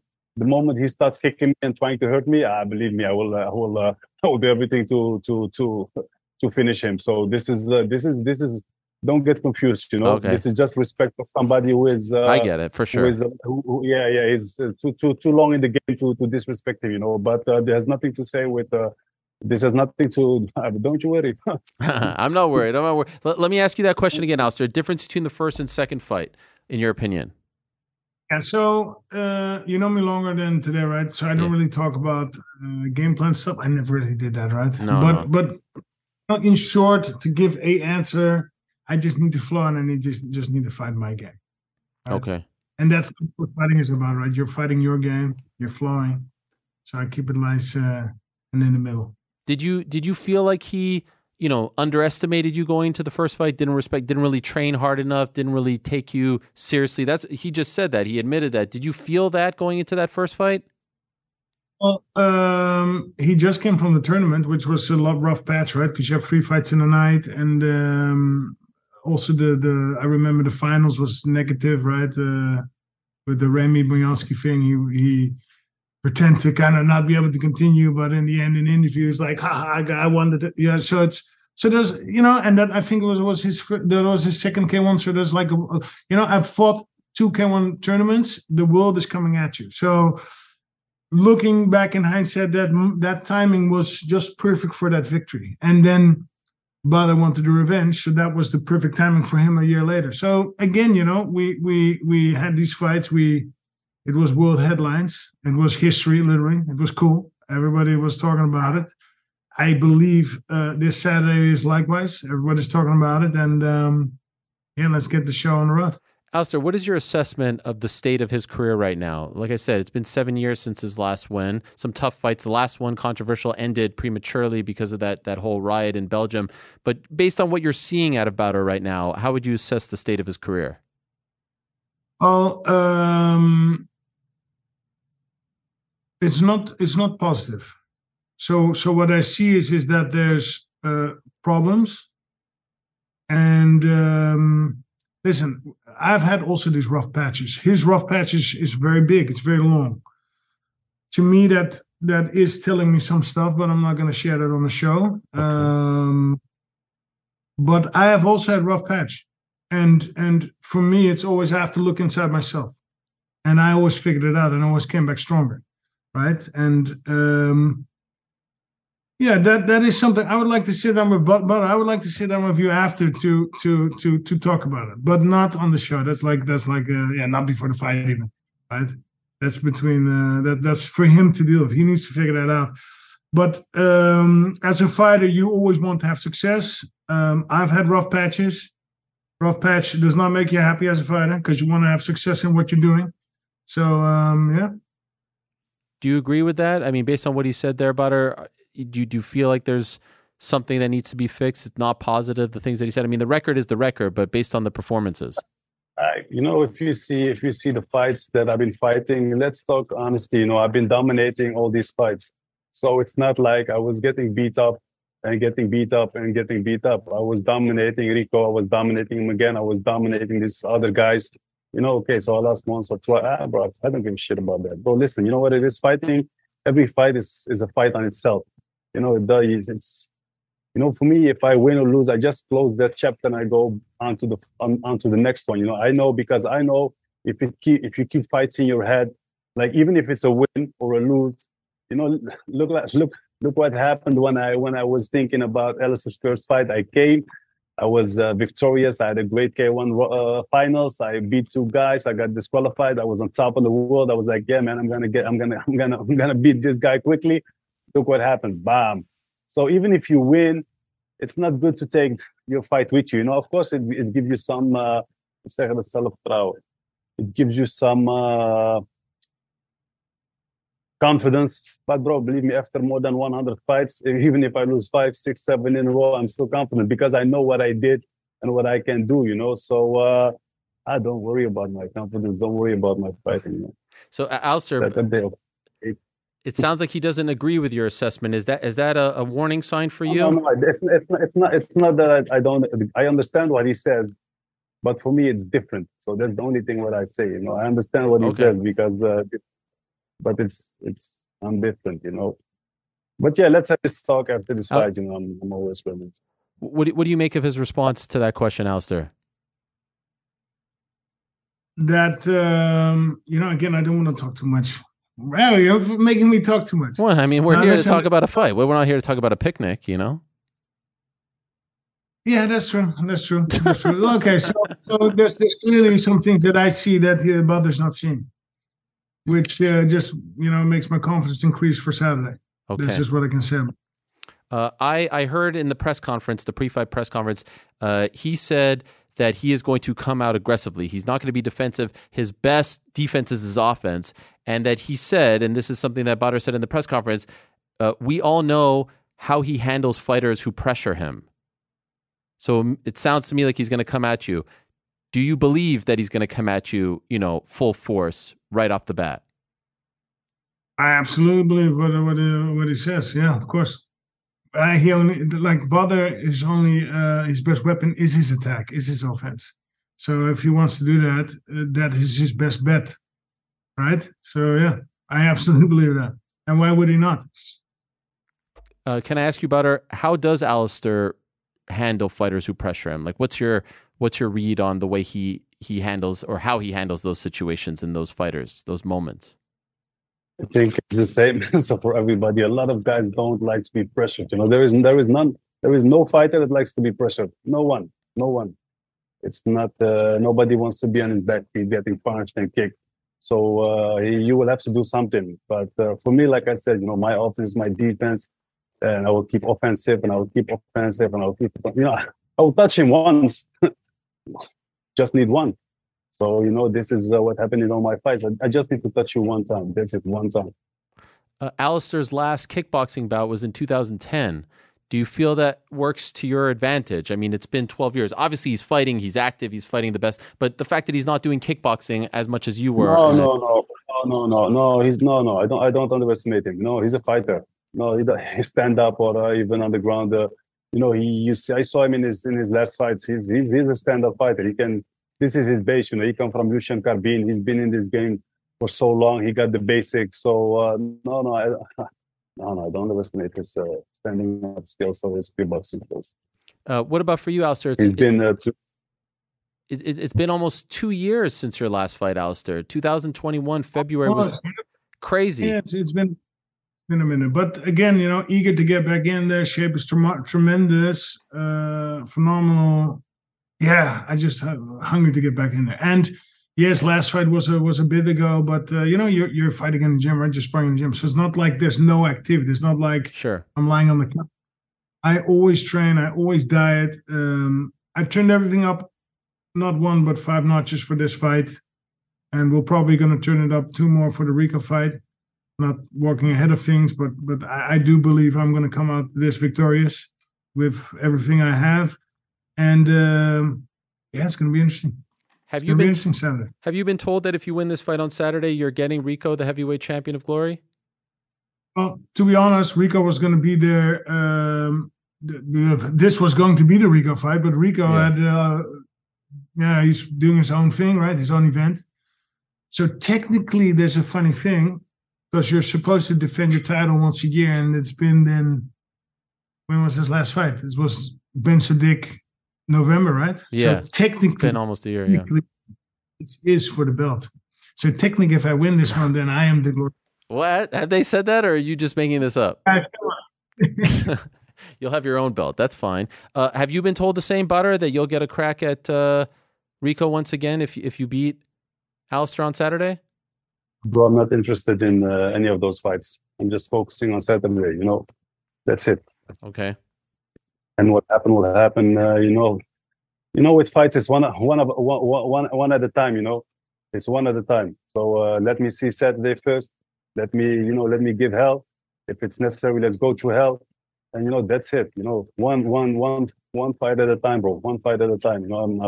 I've got my lessons. One fight at a time. So Saturday, October 8th, let me win this fight, and then after that, I'm following the belt. So it's Rico or whoever got that belt. I'm just following the belt, Mm-hmm. Alistair, considering you haven't fought in almost 2 years at all, but considering it's been 12 years since your last kickboxing bout, and you're with the new promotion now, Glory, this is a big deal. It's in the Netherlands. Thousands upon thousands of people expected. Any more nerves for this one? You fought on the highest levels, Saitama, Tokyo, UFC, Brock Lesnar, but this is a big deal for you in the state of your career. Do you feel a little more anxious? Only excitement. Listen, I did my homework and I improved, and we turned everything up, not 1 but 5 notches. So we're there for the win. I'm in the best shape of my life. I'm 40 years old, but the best shape is now, and just excitement, Listen, there'll be some tension, there'll be some adrenaline boiling, right? Because there's gonna be some collision 4. But I did my homework. I know what I'm bringing. And Badr, you were very honest about your plan of attack. You're going to go out there, you're going to be offensive, you're going to pressure him. What are you expecting from Alistair, especially in the early portions of this fight? He will have to fight back. He will have to fight back. Bro, this is the only way. If you pressure, he needs to do something. Bro, let's just fight. I've been in this game for so long. It's just fighting. It's nothing special. It's just fighting. So just let us go, and it will, everybody got a plan. Bob, we're going to do this. We're going to test it. Bob, believe me, when it goes down, it goes down. First you fight with your head, then you fight with your heart. So, do you still love the game as much as you did 10 years ago, Badr? Do you still get the same feelings before the fight as you did a decade ago? Yeah. There's the only reason why I'm still fighting. If I don't like fighting, I stop. I'm good. It's not. I'm fighting because I have to. I'm really fighting because I still want to. So if the moment I don't like it, I'll say goodbye. Enjoy my 5 kids, my life. Salam alaikum. Salam alaikum, brother. And Alistair, was this your idea to fight him again? Was it Glory's idea? How was this presented to you? Well, I was going to fight Rico. Remember? Yeah. Then Rico is doing dancing with the stars, whatever, dancing on ice. Badr wanted to fight me. So, because to be honest, Badr, listen, I like you. I mean, we're not friends or anything, but there's a respect there. But yeah, you're not on the greatest track, right? So I was not going to challenge a wounded animal. But yeah, you wanted this fight, and then okay, let's go. Because I'm not gonna say no. Yeah, that's also how I am. Let me cut you there. Listen, I don't know how this fight happened, but it was not me challenging you. Glory just made it happen. Do you want to fight Alistair? I said yes. So I don't know who informed you, but you were misinformed. So it's not me who challenge you, but you know, bro, I'm like any fighter. If you tell me you want to fight Alistair, I'm like, yeah, bring him. So it's not me challenging you. It's Glory. They pay me. So they ask me, do you want to fight Alistair? I say yes. You know, this is the only way to become great. So, and you know, yeah, bro. But a wounded lion is still a lion, bro. So, you know, let's see. But it's not me who challenge you. You were misinformed. But like I said, I don't duck fights. So when they asked me, Alistair, I was like, yeah, bring him. So I think you would done the same. So you know, so I just don't think it's. I just think it was misinformation. They did a good job. Promoters did a good job because promoters always do this, right? Hey, that guy want to fight you, and then after, So, but listen, at the end, it doesn't matter, you know, because at the end, I want to fight you, you know. So if this is our game. We're in the fighting game. We're not in picking your opponents. Like we do this one yes, this one no, this one yes. You know, I'm not looking for a dress. You know, I'm just looking for fights, and so this is how it went. You know, so I'm happy this fight's gonna happen. I don't care how it happened. I'm just happy it's gonna happen. I'm happy I'm gonna see you on Saturday. You know, I'm in the best shape. So you know, let's give the fans what they come for. You know, let's give them some 2000. What year was it? 2008, 2009. I mean, a long time ago. Yeah, there's some electricity there. You know, yeah, man. Alistair, you believe him? You know? You believe that he didn't ask for you? But listen, if I say something, it's true. If I say something, it's true. Recognizing, dude, that you always are. At least you're doing it in our face. I know, bro. Okay, but like I said, you know, the fight is on. This is the only thing what matters, you know. So that's it. Alistair, who do you expect to be the fan favorite in the fight in the Netherlands? This massive arena. Who do you think the fans will be? You think Badr says himself? You think you'll get the bigger pop, Badr? No, he's been fighting in the States for like so many years. So he's been out of the picture for a long time, and he knows my fan base in the Netherlands, you know. But at the end, believe me, they only come for a spectacular fight, and this is what we should give them. And of course, they want me to win, but he knows he's been gone for a long time. So you know, it's 1 + 1 is 2. You know, it's common sense. You agree with that, Alistair? I'm not saying I don't believe you, Badr. I don't want you to get mad at me, but I just want to know if he agrees. If he agrees, what do you think? I just know that there's a lot of love. You know, everywhere I go, I'm in the streets. I go fill up my car with gasoline. I go to the grocery store. There's a lot of interest in this fight. There's a lot of recognition everywhere. Badr, of course, well-known figure. I'm a well-known figure, and two opposites, right? And then Rico would be the third, and that's exactly what you need to build a big fight. So that's what's right on the Saturday. Well, I can't wait. This is very special. Can we end on this, Alistair? Any final words for your opponent, Badr, who you'll be meeting in 5 days? Anything you want to say to him? Rare opportunity here to have you both on at the same time. What would you like to say to Badr? Listen, Badr, I love you. Saturday fight, and we'll talk after. We'll drink a tea or we'll drink a juice or whatever. I don't do alcohol, but we'll talk and we'll hug and we'll figure it out. Can I be there when you guys have? I mean, I feel like that little chat is going to be super fast. Can I come or am I not invited?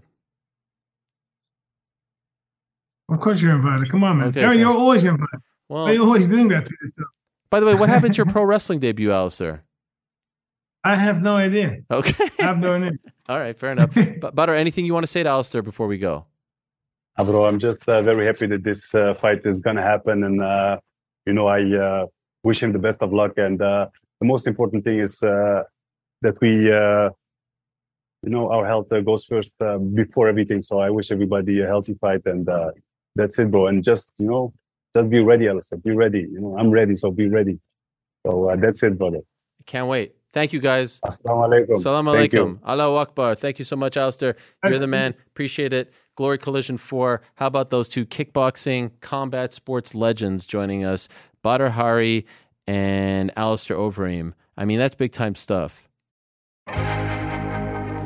There are a million bad ways to start your morning off. The no coffee traffic jam. The soggy morning jog. The why is the dog taking so long? Just go already walk. But you can unleash your ideal day with a perfect shower using Method hair care products. Designed with high-quality ingredients, Method's new range of shampoos and conditioners will give your hair undeniable softness and shine. And hey, if you're a night shower kind of person, that's great too. Try Pure Peace infused with peony, rosewater, and quinoa protein.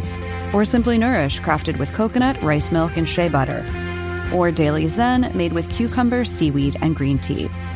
Reconnect with the best version of yourself. Visit methodproducts.com to unleash your inner shower. Shop methodproducts.com.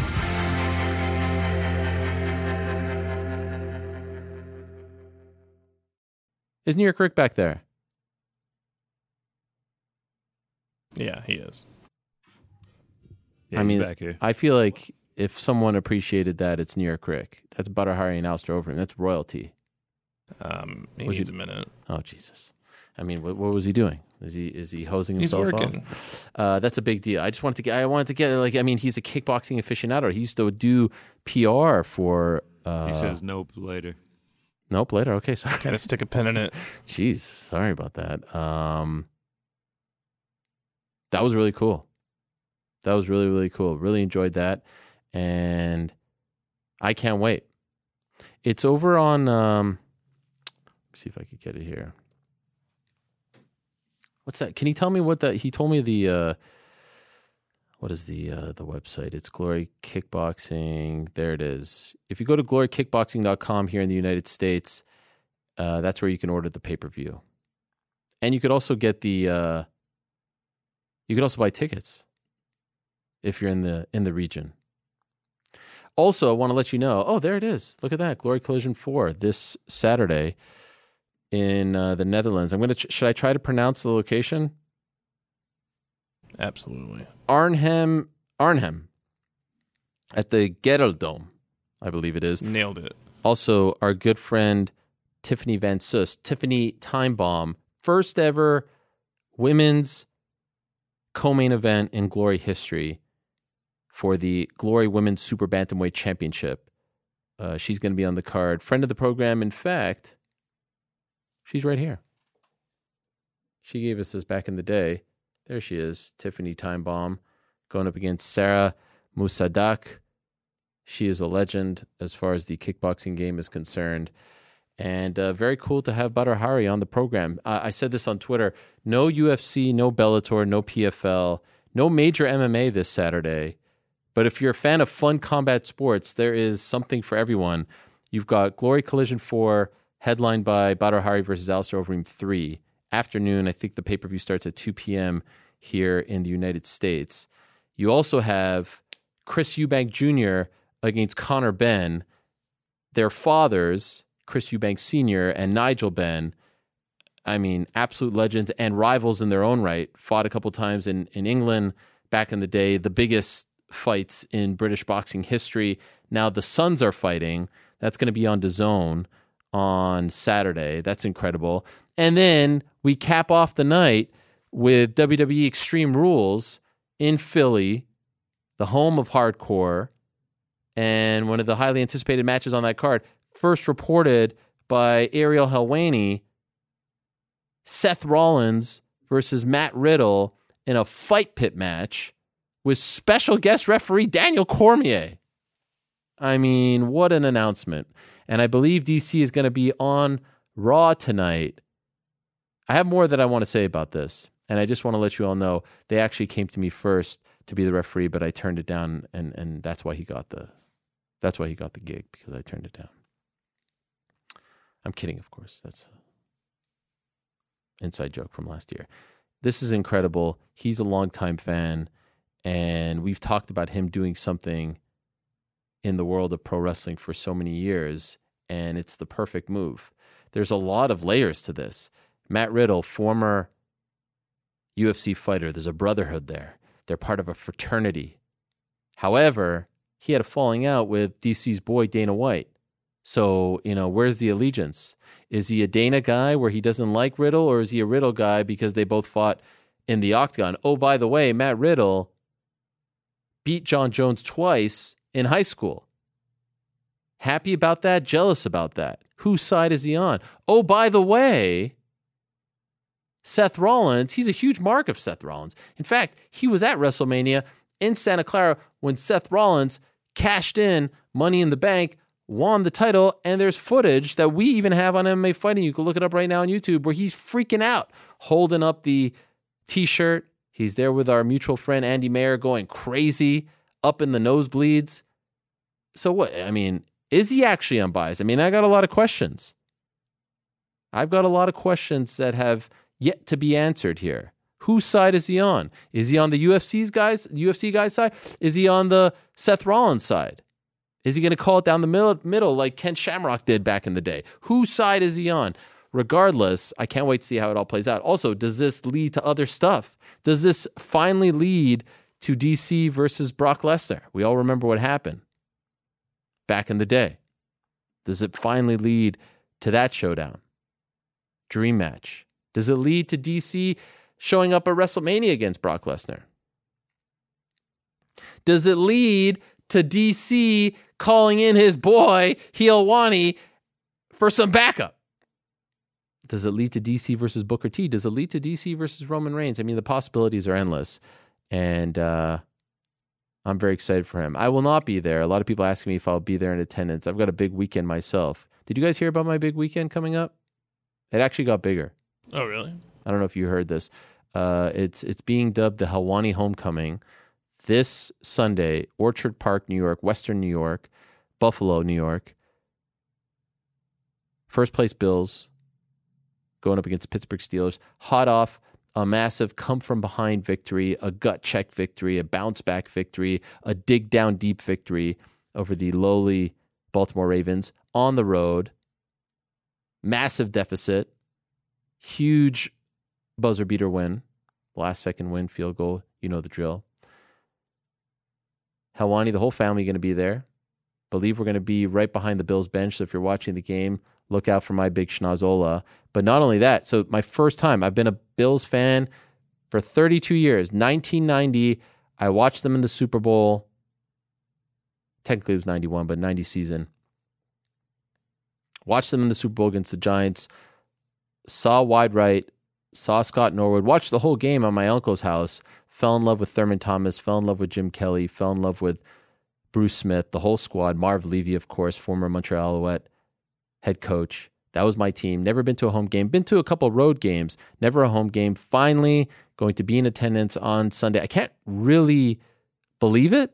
Like, never in my life have I been able to say the next Bills game is going to be one that I'm going to be attending at home. Like, I can't really digest that, process that. But now the weekend's gotten even better because my Toronto Blue Jays, Blue Jays, it appears, crossing fingers, knock on wood, it appears as though they're going to be hosting the wild card round, first round of the playoffs, Friday, Saturday, Sunday. So I made the executive decision last night that we are going to Toronto first. And if they in fact host this weekend, we're going to go to the game on Saturday and then drive to Buffalo 2 hours away and go to the Bills game on Sunday. I mean, this is shaping up to be one of the all-time great weekends of my life. Any thoughts? Does anyone want to weigh in on this? Sounds unbelievable. I mean, I feel like this is a weekend that you would appreciate. Yeah. I mean, this is like a dream weekend. Now, we can't get too far ahead of ourselves just in case if losing goes on with the teams, it could sour it. But it has the potential. It has potential to be just incredible.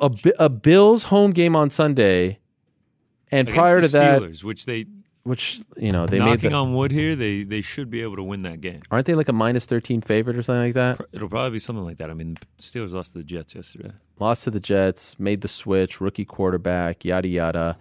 We're at home. Haven't been home. I mean, 4 games, only 1 home game, revved and ready to go. But then a Blue Jay playoff game, a home playoff game against either the Rays or the Mariners. I can't decide which I'm more jealous of. I mean, that Blue Jays game is going to be amazing. It's going to be incredible. I haven't bought the tickets yet. I looked on StubHub. There's a bunch of tickets. Pretty pricey because at this point, you know, the first 2 games are guaranteed. You know, they do the new wild card thing now where it's like a 3-game series, but all 3 games are at the higher seeds home field. So I think a lot of people bought game 1 and 2 because those are guaranteed. But I'm going for it. So last night made the executive decision, said, fam, we're going to Toronto first. First time for my kids in Toronto. We always go to Montreal, of course. We're going to fly to Toronto on Friday. God willing, get in there safe and sound. Saturday, hopefully they're hosting because the magic number is 2, but I think they're 3.5 up. It seems like it's a good bet. We get the Saturday game in. We drive to Buffalo. Then check out maybe a Niagara Falls or two on Sunday. Wow. I mean, on Monday, we're off. Making an entire. I mean, this is big. An extended weekend. What was the reaction from the fam? Hype? Oh, yeah, super hype. I mean, told my wife, listen, you could stay home for the Blue Jay game. It'll be me and the boys, meaning stay behind. Obviously, we're not going to be home. We have friends in Toronto. Asking a lot of her to go to a Blue Jays playoff game and a Bills game on Sunday. She's not the biggest sports fan, to put it mildly. I mean, I had to go to a bowling alley yesterday during the game. Let's not get into it. A little weird. That's where you watched the game. Yes. Thank God for Sunday Ticket on the phone. But we're hyped. Everyone's hyped. I mean, the boys are especially hyped because I got them into the Blue Jays this year. Bo Bichette, Vladdy. We went to the Yankee game. We met Alek Manoah. I mean, this is big business. This is big business right here. Blue Jay play. I mean, so yeah. In case you're wondering what I'll be doing, so everyone's asking me, are you going to be at the Extreme Rules event in Philly? Ordinarily, I would have made the drive 2 hours, see my boy DC. If he needs some backup to lay down the law, I would have happily been there gratis on the house, even though they didn't cut a deal with me. And let's be honest, I'm the one who carried that show for a year and a half, 2 years. But no harm, no foul. He's the former champ. I'm not. I'm busy, okay? If you want me on Saturday at Extreme Rules, guess what? I'll be at a playoff game. Unless we don't, clinch, and then we've got problems. By the way, I just noticed I've got my Leon Edwards card. Who gave us this, by the way? That was the lovely people at Card Museum ATL, Colton Ford. Shout out to him. Oh, in Atlanta. Yeah, in Atlanta. That was hype. He sent me a bunch of cards. That was fantastic. A few boxes. Shout out to him. Follow him on Instagram, Card Museum ATL. And then the Bowie Brothers Breaks. They also sent me some cards too. And some hot sauce. So shout out to them. I mean, unbelievably nice stuff. Did not have to do that. You mentioned big business though. We got big business on the line. We got Bo Nickal here. I made a joke, and thank you to them for this. We got a Leon Edwards card right over there. I made a joke with Bo last week. He's such a great texter. Like, he responds within a minute or two. And I said, I'm giving him 1 or 2 more fights before he'll tell me, like, go through my manager or not even reply. That's probably in like 4 or 5 fights. And then he'll say he'll not come on anymore because he's too big time and he's got title fights and stuff like that. But for now, we have to revel. But it's already starting, guys, because he's late. So it's already starting. The superstardom is already seeping in. We have found him. He is here. There, you see, I predicted this, Bo, right? Did I not predict this? Ariel, man, you're crazy, bro. You want to know why I was late? Tell me. Tell me. I was meeting with my strength conditioning coach, Sam Calavita. He does my strength conditioning nutrition with Training Lab. And I'm already getting ready for this next fight. So that's I was a few minutes late. My meeting with him ran long, planning, this next cycle. So that's why. I just like to, but this is going to happen, by the way. Like, there was once a time, hey, Connor, you want to come on? I had to tell him, hey, we've had you on too many times. Now, you're reaching that. And by the way, this is a compliment. I'm giving you a compliment. I'm saying this is what's to come. There's soon going to be a time where you won't text me back. So I'm appreciating it now because I've been around the block. I'm an old guy. I've seen this happen. You're wide-eyed. You're fresh-faced. Soon you'll be like, yeah, hit up Abe. Yeah, we can't do it. I appreciate that compliment. That means a lot. But I also think, you don't know me too well. Like a lot of these other dudes, they catch this fame, in a year-long time span or 18 months or something, and they don't know what to do with themselves. And for me, it's been, more of a slow build. Like, I mean, I've been dealing with media since I was 18, having, 40, 50 reporters in the wrestling room at a time, every Tuesday. That was normal for us. So, for me, I'll never forget, you brought me on your show when I had 0 MMA fights, no amateur fights. I hadn't even trained. So I won't forget that type of stuff. But no, most of these other guys don't know how to handle it. And I think I've been well prepared. Fair enough. In a way, is it weird, like, that you are kind of being treated like this rookie, even though when I see you at the Apex, and we were talking about this last week on the show, this must be like a walk in the park compared to where you've competed, the level you competed, the crowds. We think that this is a big deal, but for you, I know it's a new sport and all this is like super, super easy in terms of pressure and tension, right? I wouldn't say it's super easy because, you're getting into a fight at the end of the day. Like, that's not like something to take lightly. But I do feel like very well prepared for it. I mean, if you've seen, my last opponent had 8 professional fights. Like, this is my 3rd professional fight, and I'm it's night and day. Like, as far as like who's more relaxed and poised in there. And I think that's how it's going to be with, most guys I fight continuing on, just because I do have that experience. So, it's not necessarily that there's no pressure or that it's, not as big as what I'm used to. It's more just like I've built up to this moment and I've had all these, hundreds of matches and experience that I take with me every single time I do go in to compete. Let's say like when we spoke before you even train, amateur debut, all that stuff, if we would have said, all right, let's map out the first couple fights, the first year as a pro, could you have predicted that this would go like the length of the fights, the buzz, the hype? Did you think, or is this kind of surprising you as well? It's somewhat surprising. I would say the most surprising thing, it's not how the fights are going. It's just that, in my second professional fight, I'm fighting on, Contender Series. And obviously, I'm going to be fighting in my fourth pro fight in a UFC event, and so that's what to me is a little unexpected, because I expected to get, 7, 8, 9 pro fights before getting to this point. And not that my skills and that I wasn't ready to do that. I just kind of expected to not get as much buzz and not get as, I didn't expect the UFC to want to sign me right away and to bring me in because of my lack of experience. I expected to get more, but I felt like as far as how the fights went, that's pretty much as I expected. I think at the end of the day, I expect to beat anybody I go out there and compete against, and not only beat them, but dismantle them quickly, especially at this stage in my career. Not that that's going to happen every time, but I know that there's always that possibility. Now that you're officially in, can you shoot straight with us? You were in before the last fight, right? I mean, that was all work, right? I earned my way. I earned my way in. I had to do 2 fights on Contend, and that was just part of my trajectory, part of my plan. And I think people all make a big deal about it, but it was good for me. It was good for the UFC. It was good for everybody. I needed more experience. I needed more fights. I can't sign to the UFC and then pull dudes off regional rosters and Right. fight those guys on UFC cards. So, I needed 2 fights on Contenders. Obviously they went well, and as expected, there was a little more pressure, with me, people expecting me to like be in the UFC. Like I still got to win those fights. So, with that being said, I'm happy to, be where I'm at now, and, now have everything be official. Maybe a silly question, but do you wish you had a couple more of those regional fights, or are you okay going into the UFC now? Well, it's hard because like I wouldn't mind taking regional fights. I just like competing, and I think like as far as like who's going to fight me in a regional, right? Like, the only reason this dude fight me is he probably got paid like 10x what he gets paid on the regional promotion, and maybe and it's his shot, right? Like it's a great opportunity for him, like his only chance probably to make it into the UFC. And I don't really know like if I were to be able to get fights easily and stuff.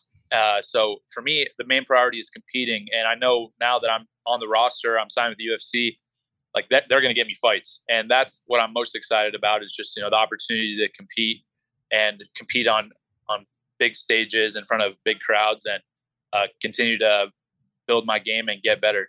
So Donovan Beard had the winning record, as you said, had a nice little run, finishes, but like you weren't surprised that it only lasted 52 seconds. Well, I wasn't surprised. I was prepared to go 15 minutes. I mean, he's a tough dude. He had obviously won a lot of fights, and he was a Cage Fury champ. I mean, tough guy, right? Like in all respects, like well-rounded game. He had submission finishes, had decision wins, I don't know if I think he had some TKOs. Like, I mean, he was a good fighter, but for me, I think going in, I always know that's a possibility. I'm just dangerous. And obviously with the wrestling, but now people know, I can knock you down. They know I could submit you, not with wrestling, submissions either, not with like arm triangles or rear naked chokes. Like that's a real, jiu-jitsu threat there. I freaking threw a triangle, went to my back. But it was amazing. Yeah, I mean, it didn't surprise me that it went that way. But again, I was ready to go 15 minutes if I needed to. So I said this after the fight, and I want to know if you agree with me. We've seen a lot of guys come over from NCAA wrestling. Obviously, I mean, we don't have to. We've seen all DC to Brock to all these guys, and we know about but I don't know if there's been someone with your resume in the NCAAs multiple time national champion, all that stuff at a school like Penn State, competing in the Big Ten, and then come over to MMA and make this impact, and not just make this impact with wrestling and getting wins. You're showing striking and the jiu-jitsu. Like, I don't know if that's ever happened where someone has shown the skills that you've shown in a very short amount of time with the background in wrestling, right? We've seen people come from different disciplines and have this, but not the two together. Do you agree with me on that? Yeah, I would agree with you. I mean, I think that, taking if I don't look at it like personally, if I just try to look at it objectively, like you can't really argue with that. It's just the facts. Like, it's not me saying it as my opinion. It's just, that's the facts. Like, I'm getting knockout wins. I'm getting submission wins. I'm finishing guys. Like, I've had 5 fights in a year, not a single one.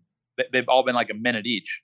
Nobody's done that in coming from my background with my pedigree and the accolades that I've achieved. So, just objectively, like, it's absolutely true. And I think I probably approach fighting a little differently than most people. I don't really I really feel zero anxiety approaching fighting. And that's not only in regards to my wrestling, but it's in regards to all the other disciplines and things. And I think that's just a testament to like my coaches being great coaches and really pouring into me, all the American top team guys and stuff. And, I'm just also in the coming up to the prime of my athletic career, probably in, 3-4 years, I'll be there. And I think that my mentality and kind of how I approach the sport is like, everything's on the up and up.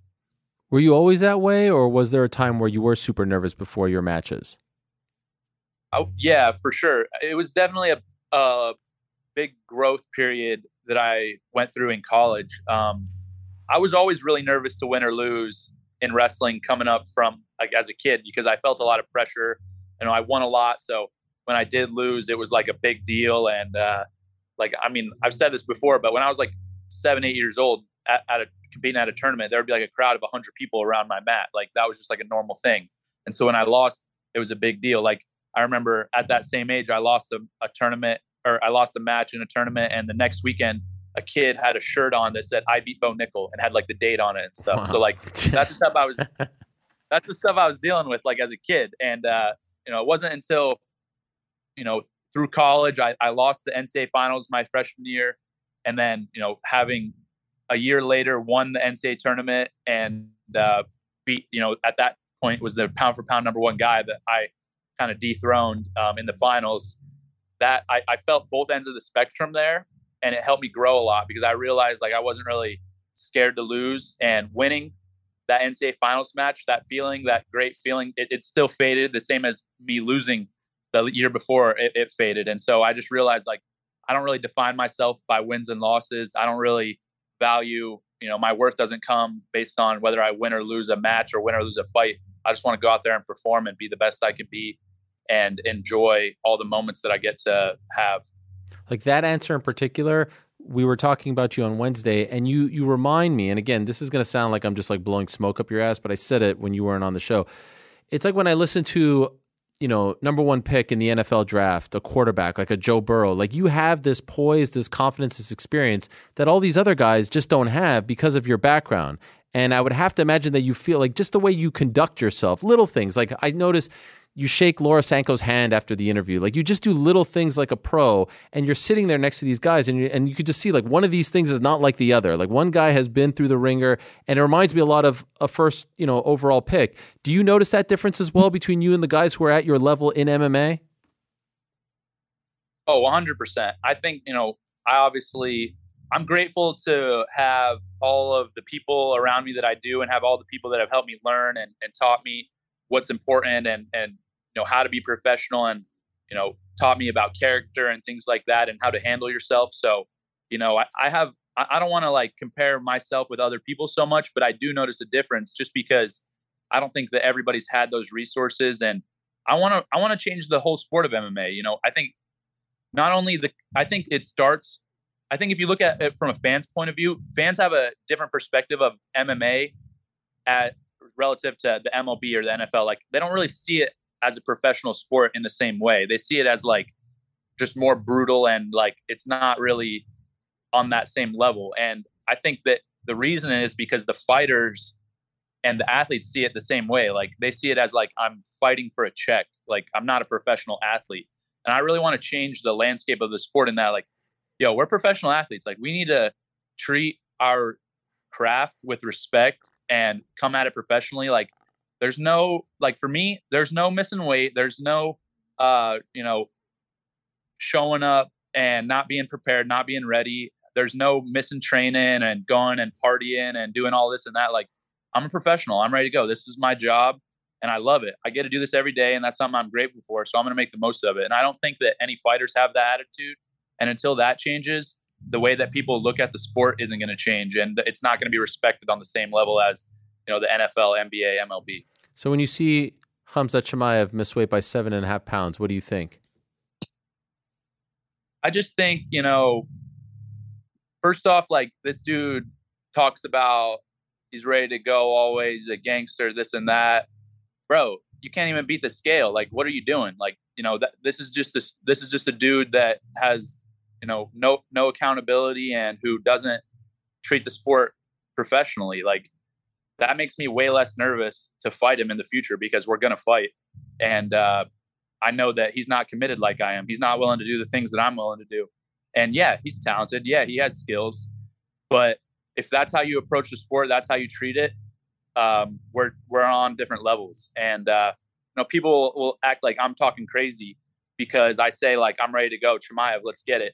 But reality is, this dude won 3 national titles in Sweden and then came into MMA and has 10 fights. Bro, I've been competing since I was 5. Like I had 120 plus NCAA wrestling matches. I won a U23 world championship. Like I'm coming with 10 times the experience that you have. So, when people say like, oh, you're not ready, stay in your lane. Like y'all don't know what the hell you're talking about. So you'll see what happens when we get in the cage. Did you see what he said? Who's this new guy? The only reason he knows exactly who I am. The only reason he said this stuff is because he doesn't want that fight. He's going to try to act like, oh, he doesn't know me, this and that. It's like, bro, you'll get to know me because at the end of the day, I'm going to keep winning. Hopefully you keep winning and we'll match up. Like I'm down. Let's get it. You think it's inevitable though? At some point you will fight him. I would say on my end, yeah. I mean, if he takes care of his end, then I hope.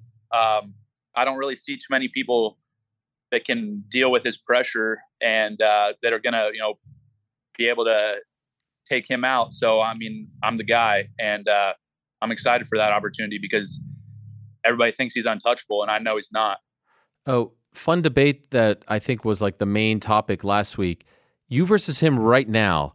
I really don't know. Like I really like, and it's a crazy thought considering your experience in the sport right now compared to his, and the fights that he's had in the UFC compared to 0 for you. But you versus him right now, are you 100% confident you win that fight? For sure. I wouldn't ask for it. I wouldn't have said it in an interview if I didn't believe it. And, for me, is that fight going to happen realistically? Like, no, they want him to be the champ. They want to build him up and they want to build me up too. So if you look at it from a professional perspective, like that's not the fight to make right now, but I'm going to keep winning. I hope he keeps winning. It'll get bigger and bigger and then we'll do it up and I'm going to smash him. Just, I'm at this point training hard every day. He's doing his thing with Till, going around, jacking around, and we'll see what happens when we both get in there in the cage because it will happen, like I said. How do you think that fight plays out? Like right now, how do you think you win? I think I can win a lot of ways. I mean, he's a 170. Like, he can't. Yeah, he's a 70 that can't make weight. But what's he going to do to me? Like, is he going to take me down? No. Is he going to submit me? No. Does he have a chance to knock me out? I mean, I guess, yeah, there's a chance to knock me out, but reality, more than likely what happened is I'm going to drag him down to the ground, do exactly what he does to all these strikers, and I'm going to do it to him because I'm a real grappler. I come from real wrestling. And so the exact thing that he's doing to guys like Kevin Holland and Lee, that's what I'm going to do to him. God, I don't know if there's a fight that excites me more than you versus him right now, and that's a crazy thing to say, but just like the confidence that you have, the skill set that you have, his skill set, to see who would win out is just unbelievable. I think that could be, like, if built correctly, you being, Mr. All-American, Penn State, I mean, like Mr. Big Ten versus him, the big bad wolf from Chechnya and Sweden. I think this could be one of the biggest fights in the history of the sport. Do you agree? I hope it is the biggest fight in the history of the sport. You know, I hope it is, because that's right where I see myself and what excites me the most. And that's why I get up every day and train as hard as I do and put the hours and hours in that I know other people aren't willing to do. So yeah, he's going to, when that fight gets announced and when he signs on the dotted line, he's going to have 8 weeks to train, but it's already going to be too late because I've been training since I was 5 and I'm ready for this. So, you know, I hope it's the biggest event in UFC history when it comes. And, you know, he's not going to have enough time he's not going to be able to go back in time and spend years and years training and prepping for it. And I'm already doing it right now. Of all the dream fights at your disposal right now, would that be number 1 on the list? It would be number 1 if it was also for the belt, because I want to be champ. So hopefully, you know, that fight can be for the title.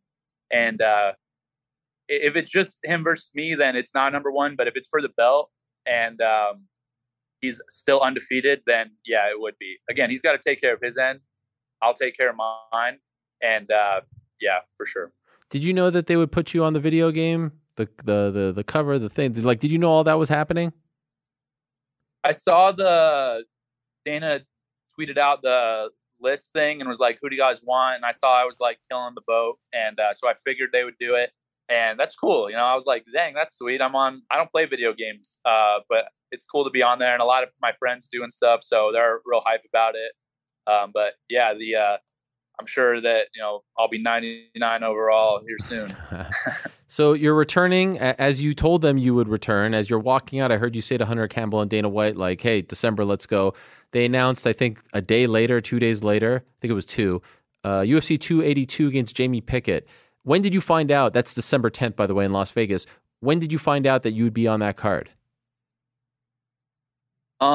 Pretty much right then. Oh, wow. It's all, there wasn't like a lot of time in between the fight and stuff, and I just really let my manager handle that. So, you know, that's not official or anything. Like, that's all just like people talking. Like, nope, there's not been anything signed, but and there's no announcement yet by the UFC. But that's like what we're looking at right now. So, yeah, I would say 99% that's what's going to happen. But again, like, it's not official. Okay. We're doing this thing. We're doing the thing now. I'm fighting on December 10th again. This isn't on my end, but I'm fighting December 10th.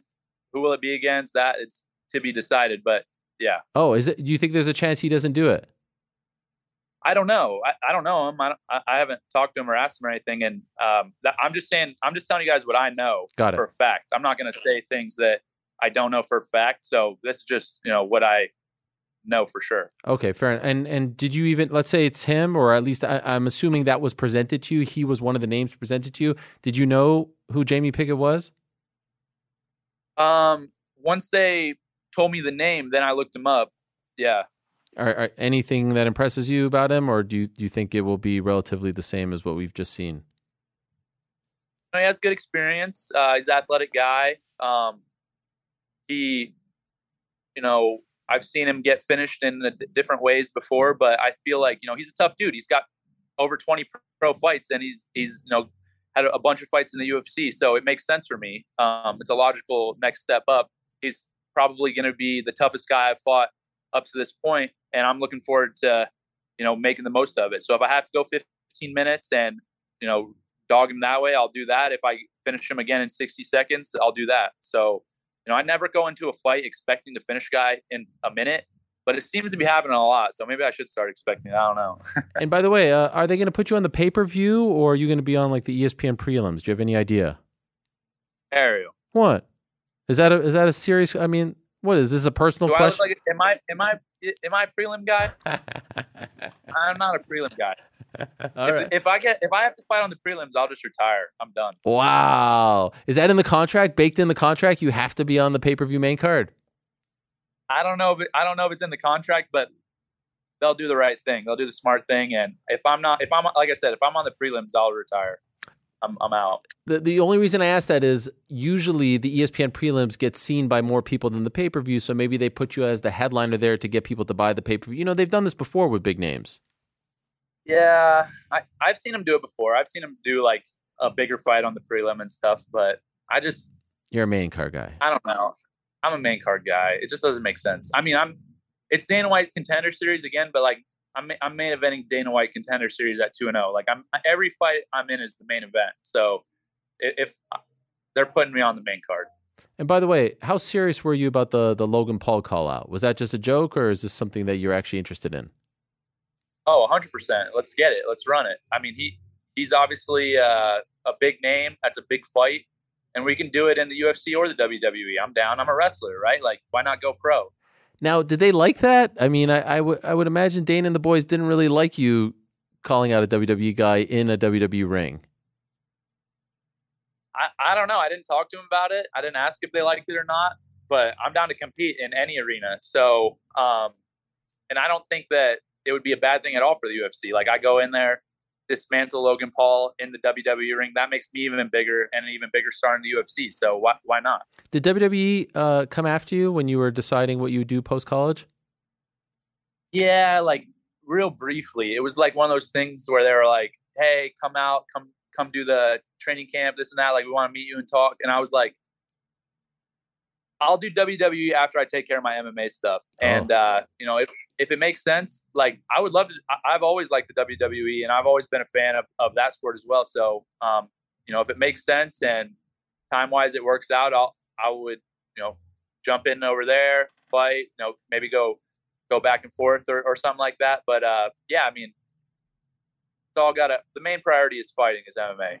Be honest with me. They said, go to the tryout, the training camp. You're like, bro, I'm Bo Nickal, all right? Either you're into me or you're not. I ain't doing no training camp, no tryout, none of that. It wasn't even really thought of at that point. Like, I didn't even really worry about the training camp or tryout because I was like, I'm focused on fighting. Like, that's it. So it wasn't even really an option. And I didn't even really think about you're making me go to the tryout. I was just like, that's cool that they are interested in me, but I'm not really, yeah. You versus Logan in a straight wrestling match would be really cool because he's got that background. No, you don't think? It would be cool. It would be cool. You want to see somebody get destroyed, get bodied? No, but Logan Paul is dope. He's an awesome guy. From what I've seen, I listened to his podcast a couple of times, and he reps wrestling too. So I think that's cool. But I just think at the end of the day, there can only be one. He's All-American, famous YouTuber dude. I'm a real All-American doing real things, and let's match up and see who the better man is. Okay, just a couple more for you, and then I'll let you go. December to December, December 2022 to December 2023. How many fights do you think you have in that 365-day period?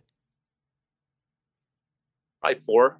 4. Where do you think you're at this time next year, December of 23? Where do you think you're at? I think I'm in the top 10, and by middle of 2024 fighting for the belt. Okay. You see these guys like Darren Till, I saw Chris Curtis, I don't know, man. I'm not trying to I'm not trying to be disrespectful.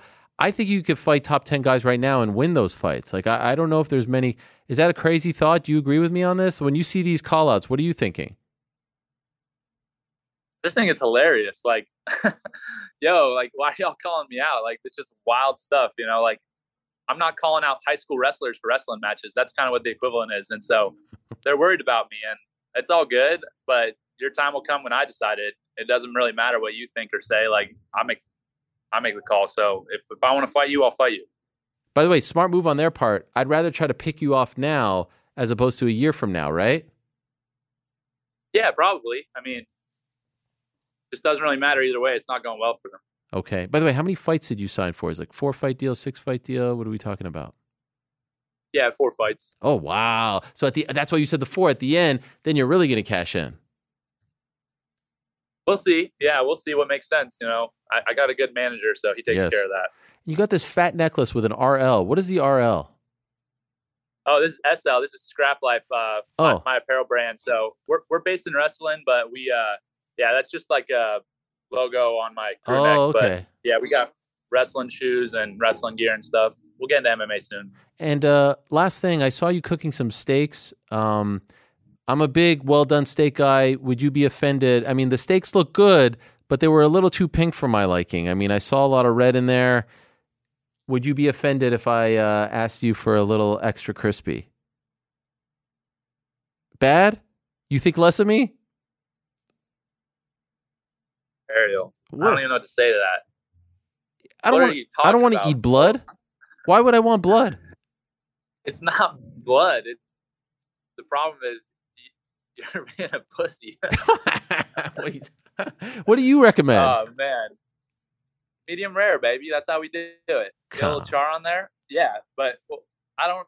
You come to my house. I'll grill you up a real steak, and it ain't none of this well done crap. We'll do it up right. I like a nice well done steak with some ketchup on the side. I mean, really dip it in there. What would you say if I came to your house? Man. It's you're a sicko. You're.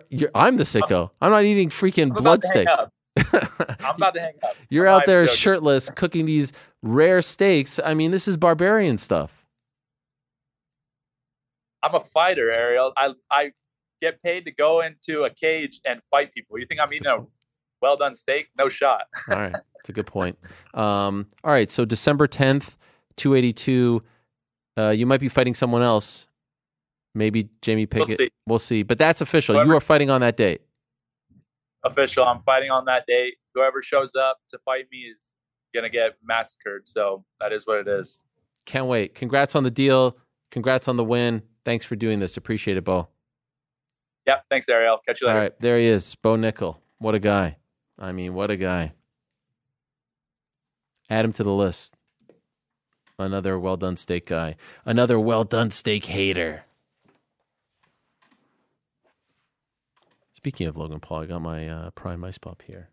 What flavor is that? That's Ice Pop flavor, Frank. I mean, what a guy. Could we talk about Bo for a second, or should we do? I mean, I should do the ad read, and then we could talk about him. But we'll do whatever you want. Like Bo said, Bo said he calls the shots. If he wants to fight Darren Till, he can fight Darren Till. That's what he said. He literally just said that on the screen over there. He said, "I'll do whatever I want." I mean, there is something about that guy. I can't remember the last time I felt this way about a prospect. Now, I'm not talking about like a Conor coming into the UFC. You know, he was a double champ, Cage Warriors. I mean, this guy's fresh as a daisy. But as he says, none of this is new. NCAA championships, wrestling championships. He's fought on ESPN, fought on big stages, Big Ten wrestling, nothing bigger than that. Cael Sanderson, the great Cael Sanderson, greatest American-born wrestler in many people's eyes. Very, very exciting stuff.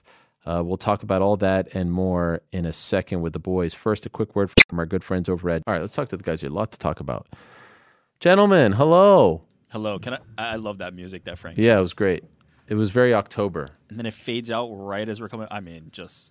High-level production. Good job, Frank. That wasn't me on the fade or anything. By the way, before we get into anything, can we get a shot right here? Wow. Look at Forest is magic. Forest. They're about to kick off. Actually, they probably did kick off. 12 minutes ago. Wow. Oh, look at this guy. Look at this guy. Who questioned our fandom? Who questioned? They said we'd be off. They said we'd be off the bandwagon. Look at that fucking kit right there. Look at that guy.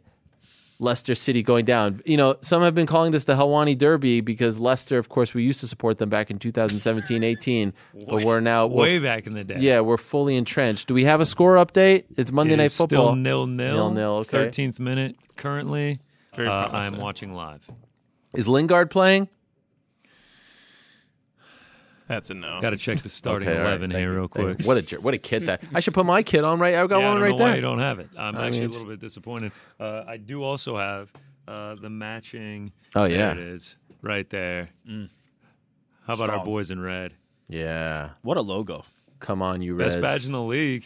Yeah. Whatever you want to say. I don't know the terms. Is that what it's called? Badge? Badge, patch, crest. No sponsor, by the way. Don't need one. Yeah. What were you going to say, New York, Craig? You said before we get into... Oh, the music? Was that what you were going to... Yeah, great music. Great music.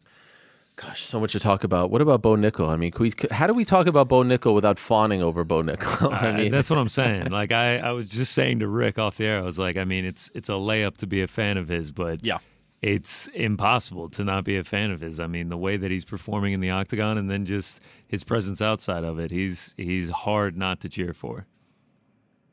Right now, and by the way, is the echo just for me? I could live with it just for me, not for the audience. All right. Right now, New York, right now, you shoot straight. You tell it like it is. Hamzat versus Bo now. No, stop. Why? Stop that. Why? It's too soon for that. Come on, stop that. I honestly don't know if it's too soon. No, you're getting crazy here. Connor and I were kind of talking a little bit about it behind the scenes here. We know so little about Bo Nickal that it's just not. The things we do know are great. We know we can strike against lesser opponents. That is what it is, and I'm not faulting him. I'm not knocking him. These guys are lesser opponents, and it was set up that way. To the point that we've made about Jake Paul many times, you can fight who's in front of you. He's fighting an aggressive schedule, but these guys are lesser opponents. We don't know a lot beyond that, though. We know he can strike with those guys, and we know he's going to walk into every single fight with the best collegiate wrestling, amateur wrestling experience out of anybody. We know all that. But we know a lot more about Khamzat Chimaev. We know that he can take a punch, too, right? We know he can get in there with a guy who's as good as Gilbert Burns and win that fight.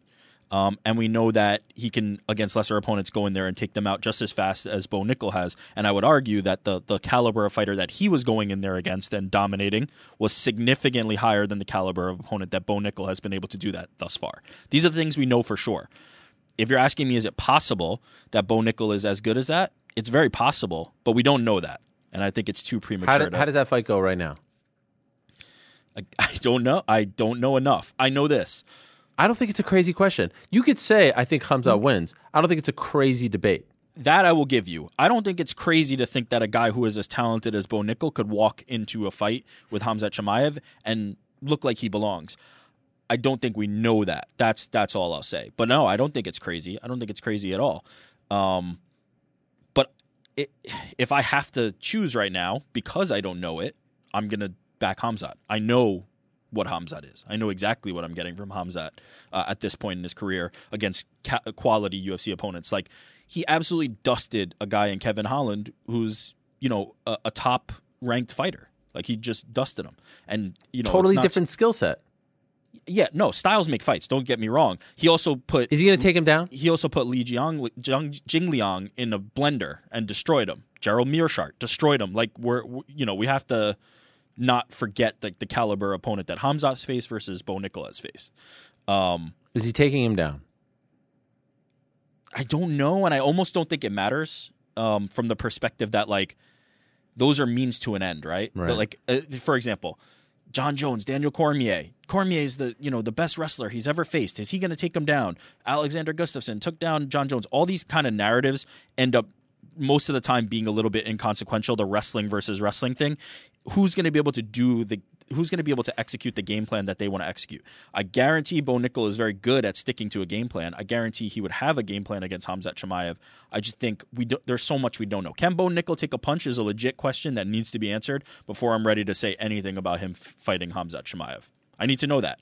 Because I know Khamzat Chimaev can. What do you think, GC? I don't know. Putting me between a rock and a hard place here. Obviously a big Khamzat fan, and now I have this newfound love for Bo Nickal. So I don't know. I mean, I would be intrigued to see it. Are you more torn on the result that New York Rick thinks it's definitive? He, dare I say, thinks this is a bit of a silly debate to have right now. Are you a little more torn than he is? No, I'm torn. I'm definitely more torn. Because the wrestling, I mean, 3-time national champion at Penn State, like the wrestling, you have to think that they have similar chops in the wrestling department. The question is, how good is Bo Nickal striking, and how well can he take a punch? I mean, we saw Khamzat get rocked by Gilbert Burns and continue the fight. Can Bo Nickal do the same thing? And if he can, then, I mean, that's terrifying. Like, if he just has an ironclad chin and, like, his striking just continues to come along, it's going to be fun to watch the rise of Bo Nickal. I'm the fact that we can even have this conversation right now, I don't agree. Look, I think Khamzat is a perfectly fine answer. My answer is I don't know the answer, and the fact that you tell me Khamzat versus anyone at 70 and 85, most of the guys I'm picking him over them. The fact that there's this 3-0 dude who has like less than 5 minutes of fight time on his resume, amateur and pro, the fact that I'm a little bit wishy-washy says a lot about him. It does, but I will say this, and you're not the only one who suffers from this. Recency bias? No, not even. Because Khamzat's career has not been that long. He's a subject to recency bias as well. You're in love with the things you do know, right? You're in love with what you've seen, but all you've seen is him against low-level guys. What you don't know is the things that could potentially harm this argument. What you don't know is what could make this laughable potentially. I don't know, laughable. Man, you what we don't know is more damning. Believe me. When Khamzat was crushing those guys, everybody was like, this guy, oh my God, he's going to kill everybody. He's going to walk in there and smoke Usman in 5 seconds. Then he fought Gilbert Burns, and we learned a lot more about Khamzat Chimaev from that fight than we learned about what he was doing before that. We need to know some things about him, about Bo Nickal, that is. I know everything I need to know about Khamzat at this point. I'm pretty confident. I'm fairly confident in saying that. Like, I've seen enough from Khamzat that I know what Khamzat Chimaev is, and I know his potential. With Bo Nickal, the sky is the limit. His ceiling could be higher than Khamzat's, no doubt about it. But I need to see something first. Like, the dude needs to get punched by somebody. With the respect that the books are giving to Bo Nickal every single fight, I would be fascinated to see what a line would be. Yeah. Oh my God. That fight. I have no idea. No one has put that out there. I feel like there's. Not that I've seen. I would assume. I mean, you'd have to assume that Khamzat would be the favorite. The question is what would the line be? What about Bo versus Darren Till? Bo versus these guys? See, that's where I think it gets more interesting. Because to your point, styles make fights, right? Darren Till versus Bo Nickal is a tough fight for Darren Till, right? Because of that style. Khamzat Chimaev, it's a little bit different. We're assuming that the wrestlings are a little bit closer there, and the styles become different. With Darren Till, that's a bad stylistic matchup. Again, I don't like. Darren could hit him with the first shot and he could go down. We really don't know. I don't know enough about Bo Nickal's chin. I will say this: I would lean more toward Bo in that fight. I think stylistically, that's a favorable fight for him, for sure. Does he become UFC champion? Oh boy. Before it's all said and done. Yeah, I'm saying yes. Yeah, I think so too. Yes. Yeah, I also think like do we even know where Khamzat Chimaev is fighting, right? You know what I mean? Like I'm talking about. No, but what I'm saying is, look, like if we're operating under an assumption that Khamzat Chimaev could be a champion at some point as well, right? It might be at 170. It might not be at 185, which opens a path for Bo Nickal potentially to slide in there. And this is down the line. Yeah. But if Khamzat Chimaev is a champion at 170, Bo Nickal could be the 85 champion. Or they could both be on a path for 185, but there's potential crossover there. I have to think that he would be able to get it done with the level of wrestling that he has. It will really come down to like once he faces some opposition, once he faces somebody who's going to fight back with him, like we saw with Khamzat and Gilbert Burns. And that's, by the way, that's not the first fight in Khamzat's career where somebody's been in a fight with him. That's the first one in the UFC. What will Bo Nickal look like? And I'm very, very, very interested to find out because there's not a person alive who's going to walk in there with better amateur wrestling than him. But GC said yes. I say yes. Yeah, I think he gets the belt at some point in his career. Yeah, it's only 26 right now. Fascinating. Absolutely. And to your point, one of the things that's so impressive about Bo Nickal is he's never going to defeat himself, right? The dude is so mentally tough. The dude is so professional. The dude has seen everything when it comes to high-level competition. We're not talking like, has he been in a cage with high-level fighters? But as far as like competing at the highest levels, pinnacles of sports. And this is what we've seen with other guys like Henry Cejudo before. Everybody's so excited. Aaron Pico. Everybody's so excited because of what we've seen from them competing in high-level athletics, high-level competition. Bo Nickal is never going to lose a fight by not being prepared. Bo Nickal is never going to lose a fight by not being able to rise to the occasion. It will be, are his MMA skills coming along fast enough to meet that? GC's reacting. Oh, my God. Did you see it? No? I'm assuming you didn't see it? Yes, of course I saw it. They hit the post. Oh, my God. There's a lot going on here. We're sorry to by the way, tangent more important like things. Off More the important post. By the way, how come you're reacting to this like 3 minutes later? Or you're watching the replay? My stream might just be behind. Rick was in his thing, and by the way, professional that I am, I had no reaction. Just missed a wide open off the post. For the record. Then you started to break. I was here. I was about to go crazy. Conduct yourself. I was about to completely interrupt Rick and go nuts. I can't wait. By the way, do we believe him? Do we believe him with the whole like, oh, I don't know who I'm fighting? It sounds like a new UFC fighter who doesn't want to. Yeah, he's softened on that. He knows who he's fighting, but as he said, like it's not signed. That's all. I want to tell him, like, come on, guy. They put it out on the PR, He gave you as much as he was. Wire. He gave you as much as somebody's going to give. Another thing with Bo Nickal that I love is how often he wants to fight. Getting right back 4 times. I love that idea. And if he can just keep running through opponents, like That's what you want to see. There is a thing on the flip side where like there's fighters who say I can't get fights, and you're like, hey, you're able to squeeze this guy in 4 times. You're able to give him a fight a month after his contender, and then 3 months after that. Why can't you get? You know what I mean? It's very clear. If they want to give you fights, they can give you fights. Yes, there's a truth to that, but there's also the idea like Bo Nickal is so confident that he'll take a fight. Like he doesn't have to manage his career as carefully as somebody else, right? Bo Nickal believes that he's the favorite against anybody he walks in the cage with. So he can say, first fight available, name the person, don't care who they are, give it to me. A lot of other fighters have to be, you have to build a little more carefully. But does this fight last a round against Jamie Pickett? Man, that's, again, styles. I will be taking Bo Nickal inside the distance. Yeah, that's rough. That's a rough style matchup. Leicester City 1-0. No, I'm about to have to watch that. Yeah, sorry. Should we just like we'll turn this into a football show? Yeah, can we do a watch along? I mean, this is get the popcorn out. Who was it? Heartbreaking. Jamie Vardy. Do you remember the Leicester City era of this program? Of course. This is the battle of the bottom of the table. You say it like it was like there was a transition here. You just abandoned them. You dumped them in the No. It's just like they won the Premier League, and I was like, all right, we're good. I got to move on. I got to build something else. Dino in statue mode. Yeah, it's tough. Didn't even flinch. I can't wait. I can't wait to see this. This is probably one of the most interesting stories in the UFC right now. Like the way, and you know what? I'll just say this in retrospect. I didn't like the way they presented it, but the idea of putting him twice on Contender helped Contender, right? Yeah. Helped. I just didn't like the wink, wink, nudge, nudge. That was my issue with it. I didn't.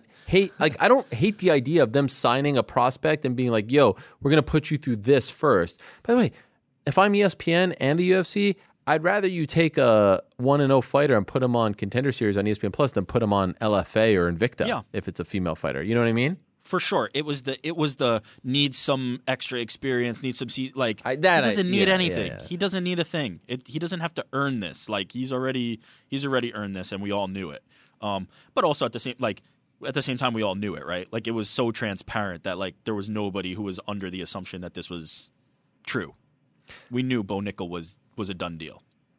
2-0, Leicester City. Oh, my God. I'm just getting over the first goal here. We're just now restarting. I'm going to mute. Oh, my God. For these fucking guys. They go from hitting the post and now down 2-0.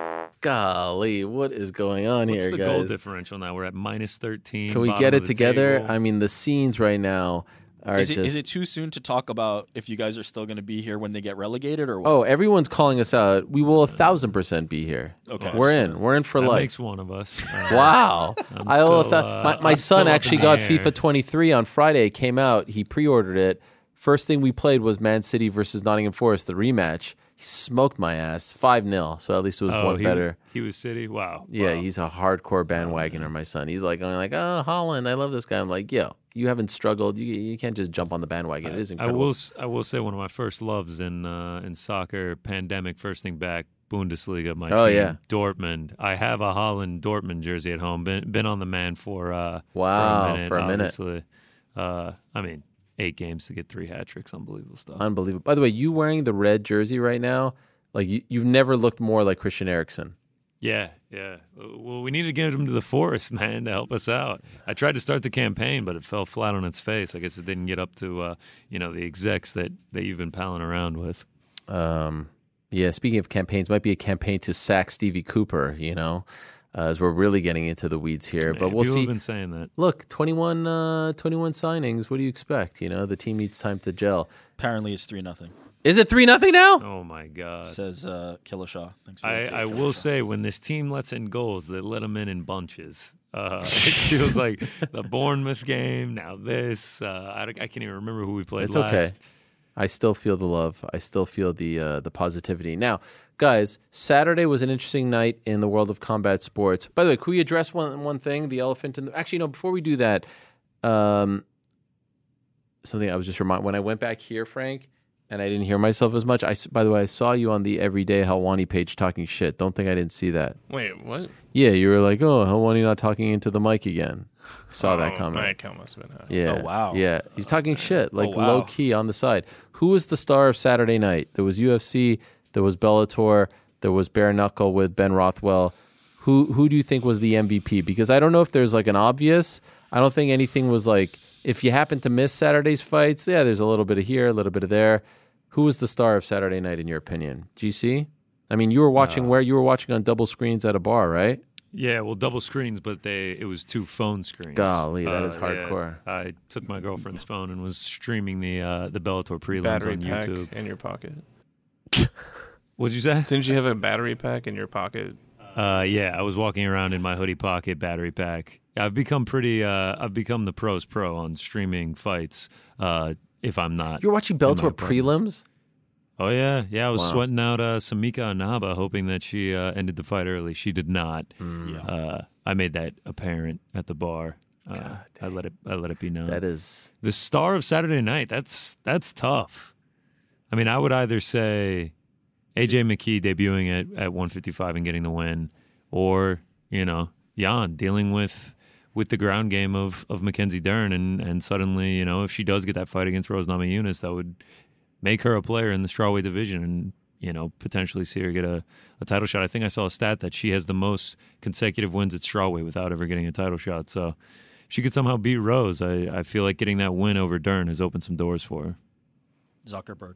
There it is. I love that. Nice. I mean, most talked about guy for sure. If you're truly asking who was the star of Saturday night, it was Mark That's Zuckerberg. actually a fact, yeah. He got some time to think. Okay, so then let me weigh in on this, because on Wednesday's show there was all this hoopla, there was all this hullabaloo, some rumors, some discussion. Well, first it came out that it was going to be closed off to the public and the fans, and then everyone was wondering why. The media.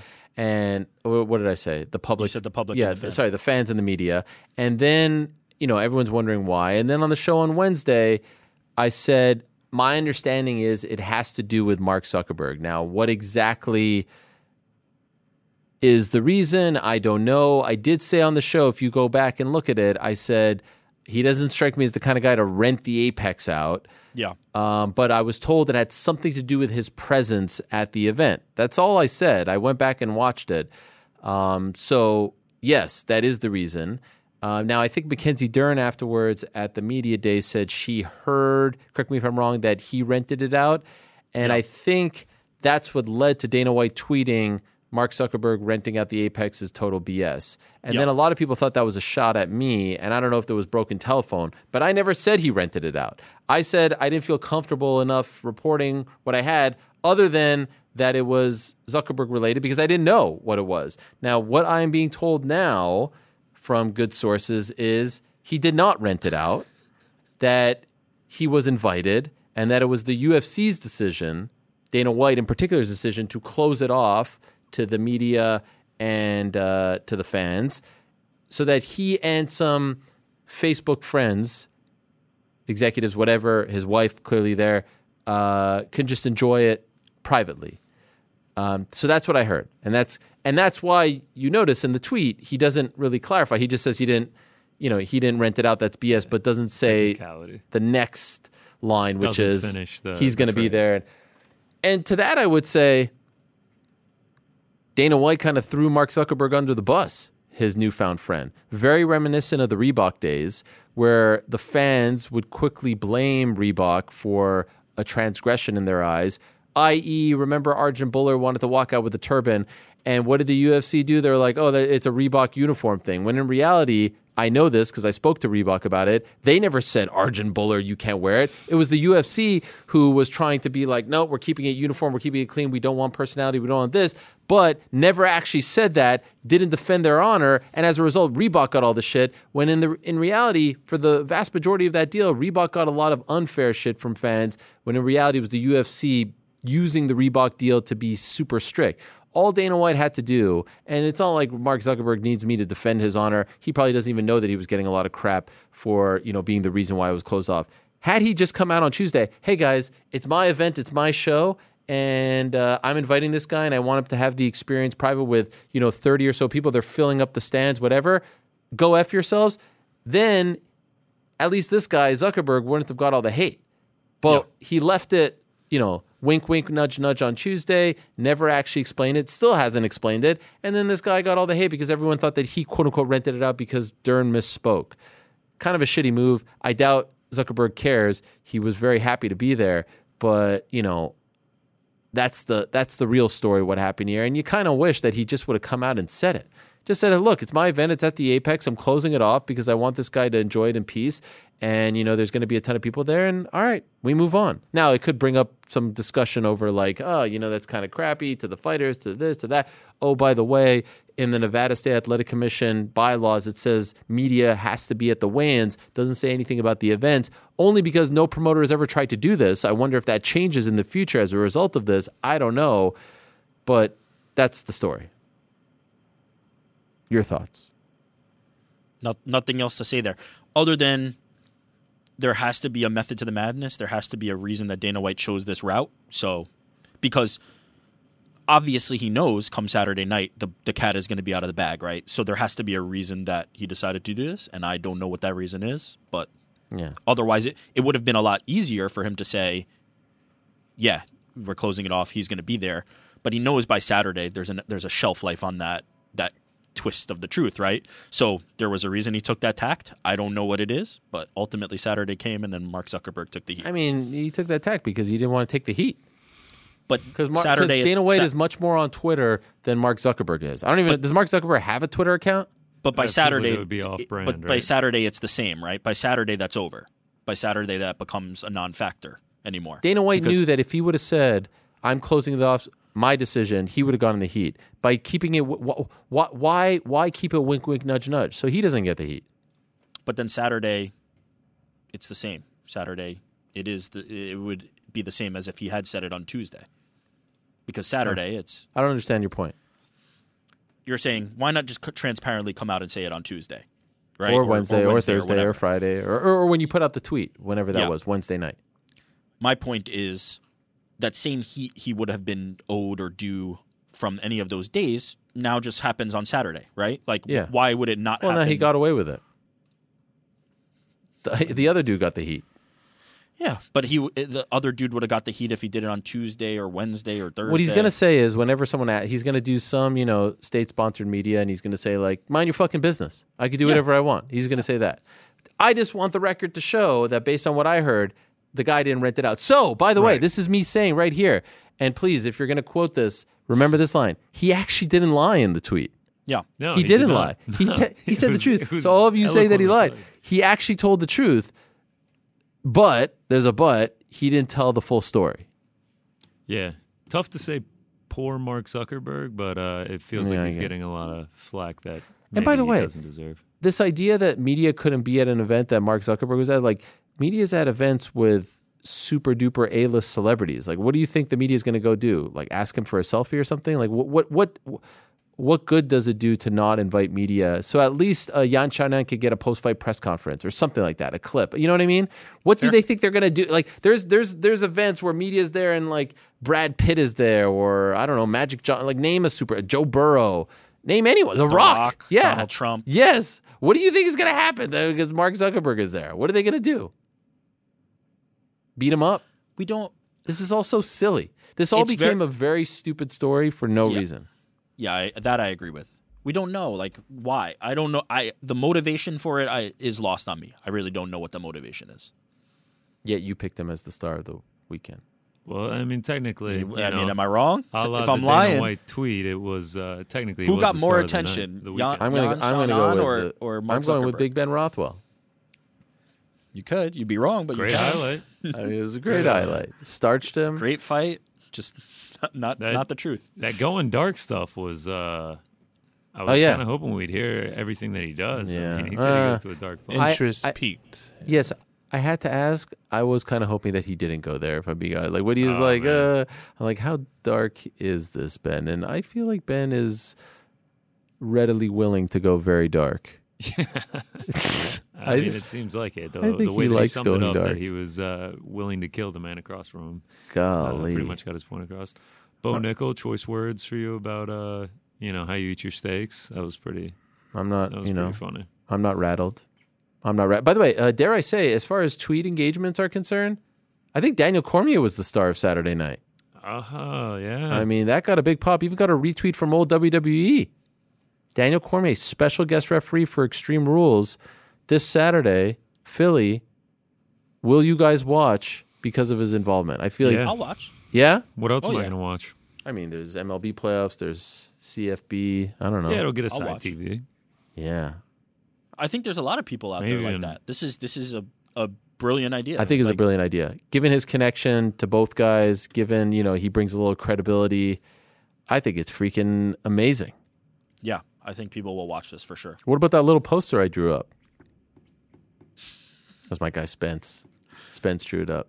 I thought we did a nice little job there. Looked good. I saw it everywhere. Yeah. It was DC's posting it. DC posted without the Ariel Helwani on it. I knew people would steal it. All the media, the wrestling media sites were posting it. Did you like that they did it this way, where the news came out before any angle was shot, as opposed to him?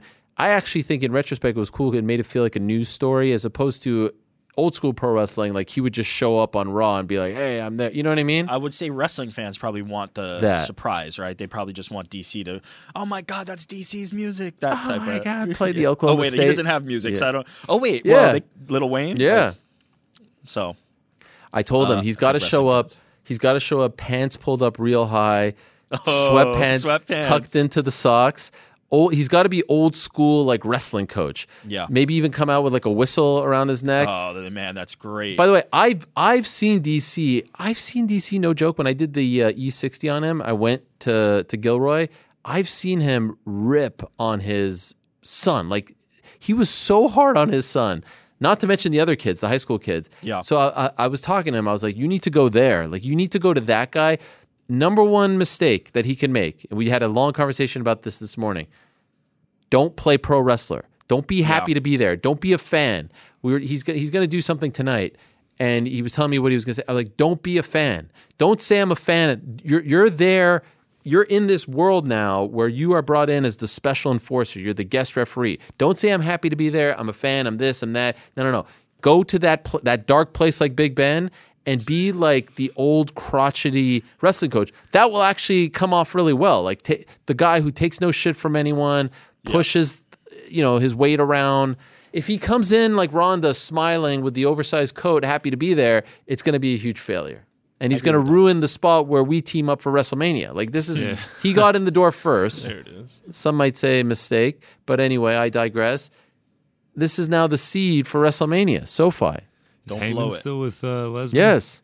No, he's with Lesnar. Oh, he's with Reigns. But I'm back to Lesnar, Cormier, Heyman. Cormier, Helwani. Yes. Lesnar. I mean, look at this. I'm building WWE for him. Oh my God. I think it's great. I'm very happy for him. And I can't wait to see how it plays out. Now, how did we do on Saturday, and how did you do, GC? Well, let's do the parlay, pals. Let's go. Let's dive in. Wow, that was very aggressive. Rocket ship. You all right there, Frank? Oh yeah. Okay. Yeah, we can. Here's the recap. Pico, the shoulder, tough loss, but the parlay had already lost at that point. Randy Costa. Struggling to get it done there. Yeah. First fight of the night? Yeah. Frank. The parlay was busted on the first fight of the night, Frank. In the first 90 seconds. Your thoughts? Wasn't happy for that to happen. Now, to be fair, he picked the lowest line, right? That is true. The most risky part of the parlay. Now, you say to be fair. I say, I mean, low key, not a lot of people talking about this right now. The winning streak that I'm on right now, regardless of what the line is worth noting. Yeah, Frank, you say, "Oh God," a lot of people. Unless I'm mistaken, Ariel is 9-1 on his parlay picks. Wow! Where are the tweets now? Where are the hate tweets now? Huh? Yeah. Listen, no one said that we had to pay. The only stipulation you guys said was under minus 1,000, right? Correct. That's all you said. So Pico, who's the second one there?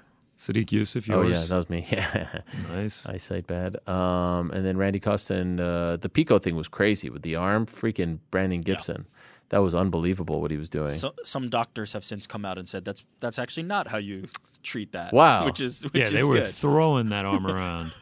You mean Brandon Gibson doesn't know how to do that? Yeah. He's not a doctor? Dude, Aaron Pico is a beast. Like the fact that he was like, yeah, let's just like do whatever you can, wiggle this thing around until I hope it falls back into place. And then it didn't. And then he's still like, yeah, whatever. Like, keep me in this fight. He's when quote unquote warrior, when you talk about that, he's definitely one of those. And, Brandon Gibson is not, a doctor here. Like he did his best to get him, back in that fight. And it just didn't work. But Pico would have fought with one arm, no doubt about it. Do they have to do McKee versus Pitbull next? Yeah. Who? What else would you do? Right. He's got one fight left. You could sell me on AJ McKee versus Patricky. I'm okay with that. I'd be fine with the brother instead of and then hey, now I'm coming back down and I'll fight you too, to Patricio. But I'm more interested. There's no real heat there. That's just because he's Patricio's brother. There's more real animosity. You actually bring up a great point. He goes in there, beats Pitbull, bro. Yeah, gets that title. There's a path, and actually probably makes it a little more intriguing. Here's why I. But then you're playing with fire, right? What if he loses? Well, you're playing with fire if he loses, but you're also pushing him further along as a 55er, right? Like now he's 2 fights into 55, and it's just like, do you want to come down and wait anymore and do 145? Now, I will say we had some reporting on our site where Patricio was saying eventually he's going up to 155. I hate this. No. Okay, sorry, not 35. Well, after I hate the the fight, 35 after stuff. the fight, they talked to him about going down to 135, but he said he's potentially looking at going up to 155. Now, if you do AJ McKee and Patricio at 155, now I'm okay with that. I don't think it has to be contested at 45. Although I think AJ said on the show today, for the trilogy aspect of it, go down to 145 and do it at the same weight. I'm okay if it happens. I wish at they would have kept the 155. 55 belt on Patricio, and then they would have moved. What happened was he vacated it. He vacated and his brother won it. I mean, look, it's hard to argue with the success of that, right? Like my brother wins a title, and now we're both holding belts in the organization. I mean, they did that right. There's a win there. Right. I'm okay with either of those, but it really has to be McKee versus either of the Pitbull brothers, right? Like there's not another fight I'm interested in. Yeah, I can't think of another one. Although he has to sign a new deal. And he has to sign a new deal. He's got 1 fight left. Yeah. What about the rest of the picks, GC? Here they are. Oh, there they are. Asking you shall receive. Did well in the singles. Go 5-2 there. The Jan pick is great, taking her by money line and by decision. I mean, you always love to see that. Struggle on the parlays though. Not good. Go 1-6. I actually think I thought I went 2-5. I actually went 1-6 on the parlays. A lot of them missed by just one leg, which is always the worst thing to happen. But yeah, I got to. I just kept firing all week. I didn't think that I was going to end up with this many parlays across UFC Apex 61 and Bellator 286, but here we are. Got to tighten it up a little bit moving forward. Regardless, though, end of the week, down 2.24 units. Fall under the 50-unit mark for 2022. We're at 49.55. Overall, we're sitting at 61.5. So still doing all right, but, we knew the hot streak wasn't going to last forever, and we'll get back to our winning ways soon. I have no doubt about that. It was a decent week. Now, what's the play for this weekend with no major MMA? Are we just taking it off a little? Chris Eubank? I don't know. I mean, that's a big time fight. Probably take Chris Eubank. Any lines on Glory? Not that I've seen yet. I was thinking about that. I was pretty intrigued. Do they ever do that near Craig? There are some books that offer lines. They haven't had a fight of this magnitude in a bit, so I would be surprised if there wasn't a line somewhere. But it'll come later in the week, and he'll have to hunt. Who we taking, kickboxing expert? See, this is a tough one because Overeem's been off, and Badr has been sharper and competing against top-level kickboxers. Stylistically, you asked Badr, or you asked Overeem if he believes that Badr is going to come at him from the jump. He's 100% going to. Badr doesn't have a reverse gear. He's just a hunter.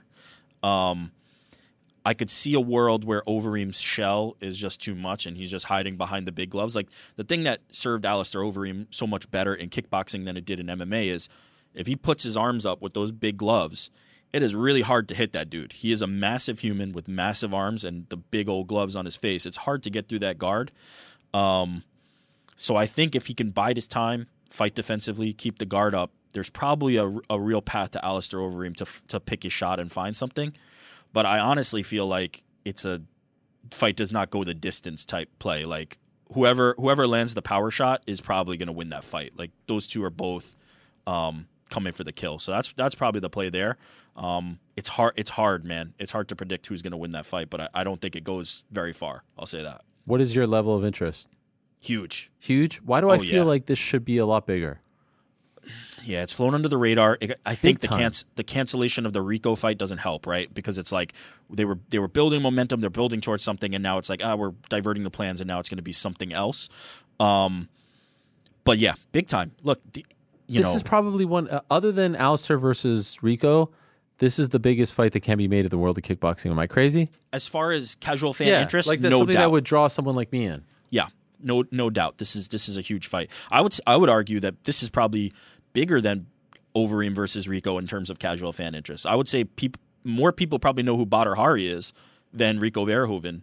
As good as Rico is the heavyweight king right now, no doubt about it. Like, if not the best heavyweight kickboxer ever, in that lineage. But Badr has worldwide fans. In fact, I was talking to Jose Youngs earlier, and we had some parallel thinking on this. If Badr Hari's career started right now, and he was that same like bad boy that he was at the time, he might have been the biggest combat sports superstar in the entire world. He might have been like approaching incredible. Connor's level in terms of what he was doing as a fighter, coming in there and just absolutely murdering people. What he was doing, unfortunately, outside of the ring, he was a bit of a bad boy and getting himself into trouble. Bit of a bad boy. If he existed in this era and it was like social media, he would have been. It would have been the skies would have been the limit. I think kickboxing could have had a potential future in the U.S. where there's a lot more interest if they had somebody like that at this moment right now. Rico is very, very good, but he's very clean cut. He's very pro. He's very by the book. He doesn't have that like little bit of an edge. What did you make of their demeanor in the face to face? I liked it. I got to be honest. Would it have been better for our social media and for the websites if they had been at each other's throats? Absolutely, no doubt about it. But I do think there's something cool about two guys who have paid their dues in combat sports and are legends of the game, showing mutual respect for each other. But I think you got them to crack a little bit toward the end. It was good. I like that. Alistair has one version of events of how to fight together. Badr had another version of events. What Badr said about it is ultimately how I feel, and I think the reality of this fight, which is they can have respect for each other.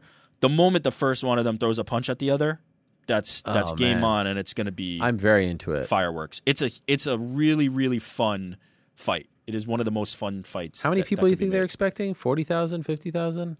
The crowd is going to be massive. Yeah. How it does on pay-per-view is going to be the determining factor on if this was worth it for them. Gloryfights.com is where you can get it. Yeah. And I was looking at the tweets like on their Glory Kickboxing account, and I just feel like more people, and maybe that's why they were on the show today, but I feel like more people should know about this. And there's not a lot going on. I mean, it's the perfect weekend for it. If you're trying to draw, like Eubank and Ben, if you know boxing, if you know the history, if you're a British fan, like even if you're a British MMA fan who isn't a boxing fan, you know who those names are, you know what they represent. But if you're an American MMA fan and you're looking for something fight related on Saturday, Overeem Badr Hari is the closest thing that you're going to get, and it's a gigantic deal. I don't know. It's one of the great mysteries of all my time. Like, why has kickboxing never crossed over? I have a few thoughts on that. Before I do that, I think Eubank Ben is another one like that. Like, if you dig a little bit, if you scratch a little below the surface, if you're a casual fan and you figure out what that fight is about, that's another one that on Saturday is going to be incredibly. Oh yeah, but that awesome. one, like you look at the numbers on social and on YouTube for that stuff on the Matchroom and DAZN channels, that one exploded. Like the face-to-face that they did, the face-off. That's all boxing fans, right? Yeah. I think that fight. Boxing fans and like they were on Good Morning Britain, which is like their version of casual UK audience for sure. I think more Americans need to be paying attention to that fight. Yeah. I think man, the story there, and now granted, Chris Eubank Sr., who we get some have Chris Eubank Sr. content on the feed this week. I mean, if there was ever a time, but he is removing himself from this fight. Unfortunately, that's it would have. I mean, how epic would it have been promoting his son, if Nigel and Chris Eubank Sr. I mean, it would have been incredible. But either way, that's a fight that deserves some attention, as is no doubt Badr and Alistair. You asked me why has kickboxing never U.S. stars? I'll be like, it's the same reason American-born fighters traditionally have not been high-level kickboxers. There's also not an infrastructure for kickboxing, right? If American kids are growing up, they're going into other sports, but then in combat sports, they're going to boxing, they're going into MMA. There hasn't been an infrastructure, a pipeline for American talent. Quite frankly, like if we're not seeing American stars, it's hard. Like this is basically a European product. And the Americans are not seeing themselves represented there. If there was a big American star, now there have been some people who have flirted with top contention in the past as American kickboxers, no doubt about it. But there's never been a guy who's been Rico, right? There's never been a guy who's been that level of dominant, who's crossed over there. It's hard, like without the representation. Well, why do you need that when in the UFC? Some of their biggest names haven't been from America. Conor, Anderson, GSP. Those audiences come with them, right? Like the joy of Conor is that Conor brought the Irish to it, and the Brazilian fans brought that into the UFC's American product. The American fans are not coming over, right? They don't have somebody that they can get behind and then go into glory and say, now we're here, now we have a fighter who's representing us and fight.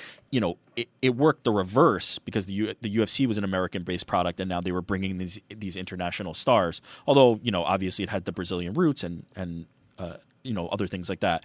I think that's the biggest factor. I would say the talent, planting seeds here in the United States is probably the bigger thing. Because people just don't know. They don't know that it's a viable product. Like, how do you watch it in the U.S.? Yeah. How do you watch it? It's a difficult thing. There was a time they were on Spike, right? Yep. There was when a time you were they were working on Spike, for them, right? Or working with them as PR. I did PR through my agency for them. They were also on ESPN. There was a time where they were on ESPN too. They were? Yeah. What era was this? Post Spike. They were airing on ESPN2, and they were on the early stages of the ESPN app, but they were not. Right. This was pre ESPN Plus. I feel like they would be a great ad. ESPN Plus would be a great landing spot. Imagine this fight on ESPN Plus. Yeah, it would be a great landing spot for them. So yeah, there's and you guys did some shows problems at the Hulu Theater. Oh yeah, Hoffman Estates. There was a lot more of an effort at that time to try and plant now US roots. Nothing. Now it has become a European show. I feel like it's become a Dutch show. I know they were in Belgium. Yeah. They had the, but like I feel like the Netherlands is where it's really at. As I said, like what is the roster? It's mostly Dutch guys and maybe Thai guys. Like that's really what you're getting. So the representation is harder. If there was a big U.S. kickboxing star and they could really send them into glory and make some waves, that could be the pathway to more. A bit unfair to Dustin Jacoby. Look, Dustin's great, but he was not that guy. I'll say they tried. It was great for his career, dude. Getting that level of experience. Yeah. Dustin Jacoby. Joe Schilling, they tried with him. Yeah, he did very well, and even Simon Marcus, a Canadian. Simon Marcus, there was North American representation. Joe Valtellini, also a Canadian. It just nobody was able to do that next step. That Chris Camozzi. Chris Camozzi fought for them, but nobody was able to be that guy. That champ, that long reigning champ, and draw the people in. Time Bomb. You know what? That's not fair. Tiffany, and she's the champ. Yeah. On the women's side, she's the best representative for the states that we've got. But there's not enough. It's like the classic problem. There's like one star, but she needs a foil. She needs someone. Yep. But I'm looking forward to it. And Alistair, I love this version of Alistair where he's like brutally honest about himself. He's humble. You know, he used to be like the cockiest mofo on the planet. Now he's like, let's be honest. You know, I've come down. Like I love this version of him. He still looks like he's a freaking beast who can eat all of us. But I think he's honest about where he's at. I do think your assessment is right, and I think Alistair's assessment of Badr was maybe, I don't know, a little harsh if you want to say that. Yes, he has lost 7 in a row, but it's like dating back to 2000, not 7 in a row, sorry. He hasn't won since 2015, which I think is like 7 or 8 or something. There's a no contest there. But he's been way more active than Alistair in kickboxing. So, and he's been fighting the very, very best of the best. His line is the line, right? A wounded lion is still a lion. Right. A wounded lion is still a lion. Both these guys are wounded lions, and one of them's, they're fighting for the meat. They're fighting for. That's what they should call this Glory Collision 4. A wounded lion is still a lion. A wounded lion is still a lion. Put that on the dropping poster, gems. guys. Put that on the poster. By the way, I'd be remiss if I don't mention the passing of Antonio Inoki. We found out about this on Friday night. Actually, credit to WWE. That's how I found out about it. They announced it in the middle of the broadcast, which I thought was really cool to honor that part of wrestling's history, but of course his impact in the world of martial arts and mixed martial arts, incredible. There's been a lot of great things written about him. Damon Martin wrote for MMAfighting.com, our friend Mark Ramundi for ESPN, Dave Meltzer for Wrestling Observer. Just a pioneer, a legend, a giant, an icon in the world of combat sports, especially in Japan. Politician as well. So just an absolute legend who passed away late last week at a relatively young age. I mean, late 70s. But just a guy who always seemed like larger than life. So I wanted to mention his passing as well. And it's a quiet week for us. No Wednesday show, no Monday show. Back Wednesday.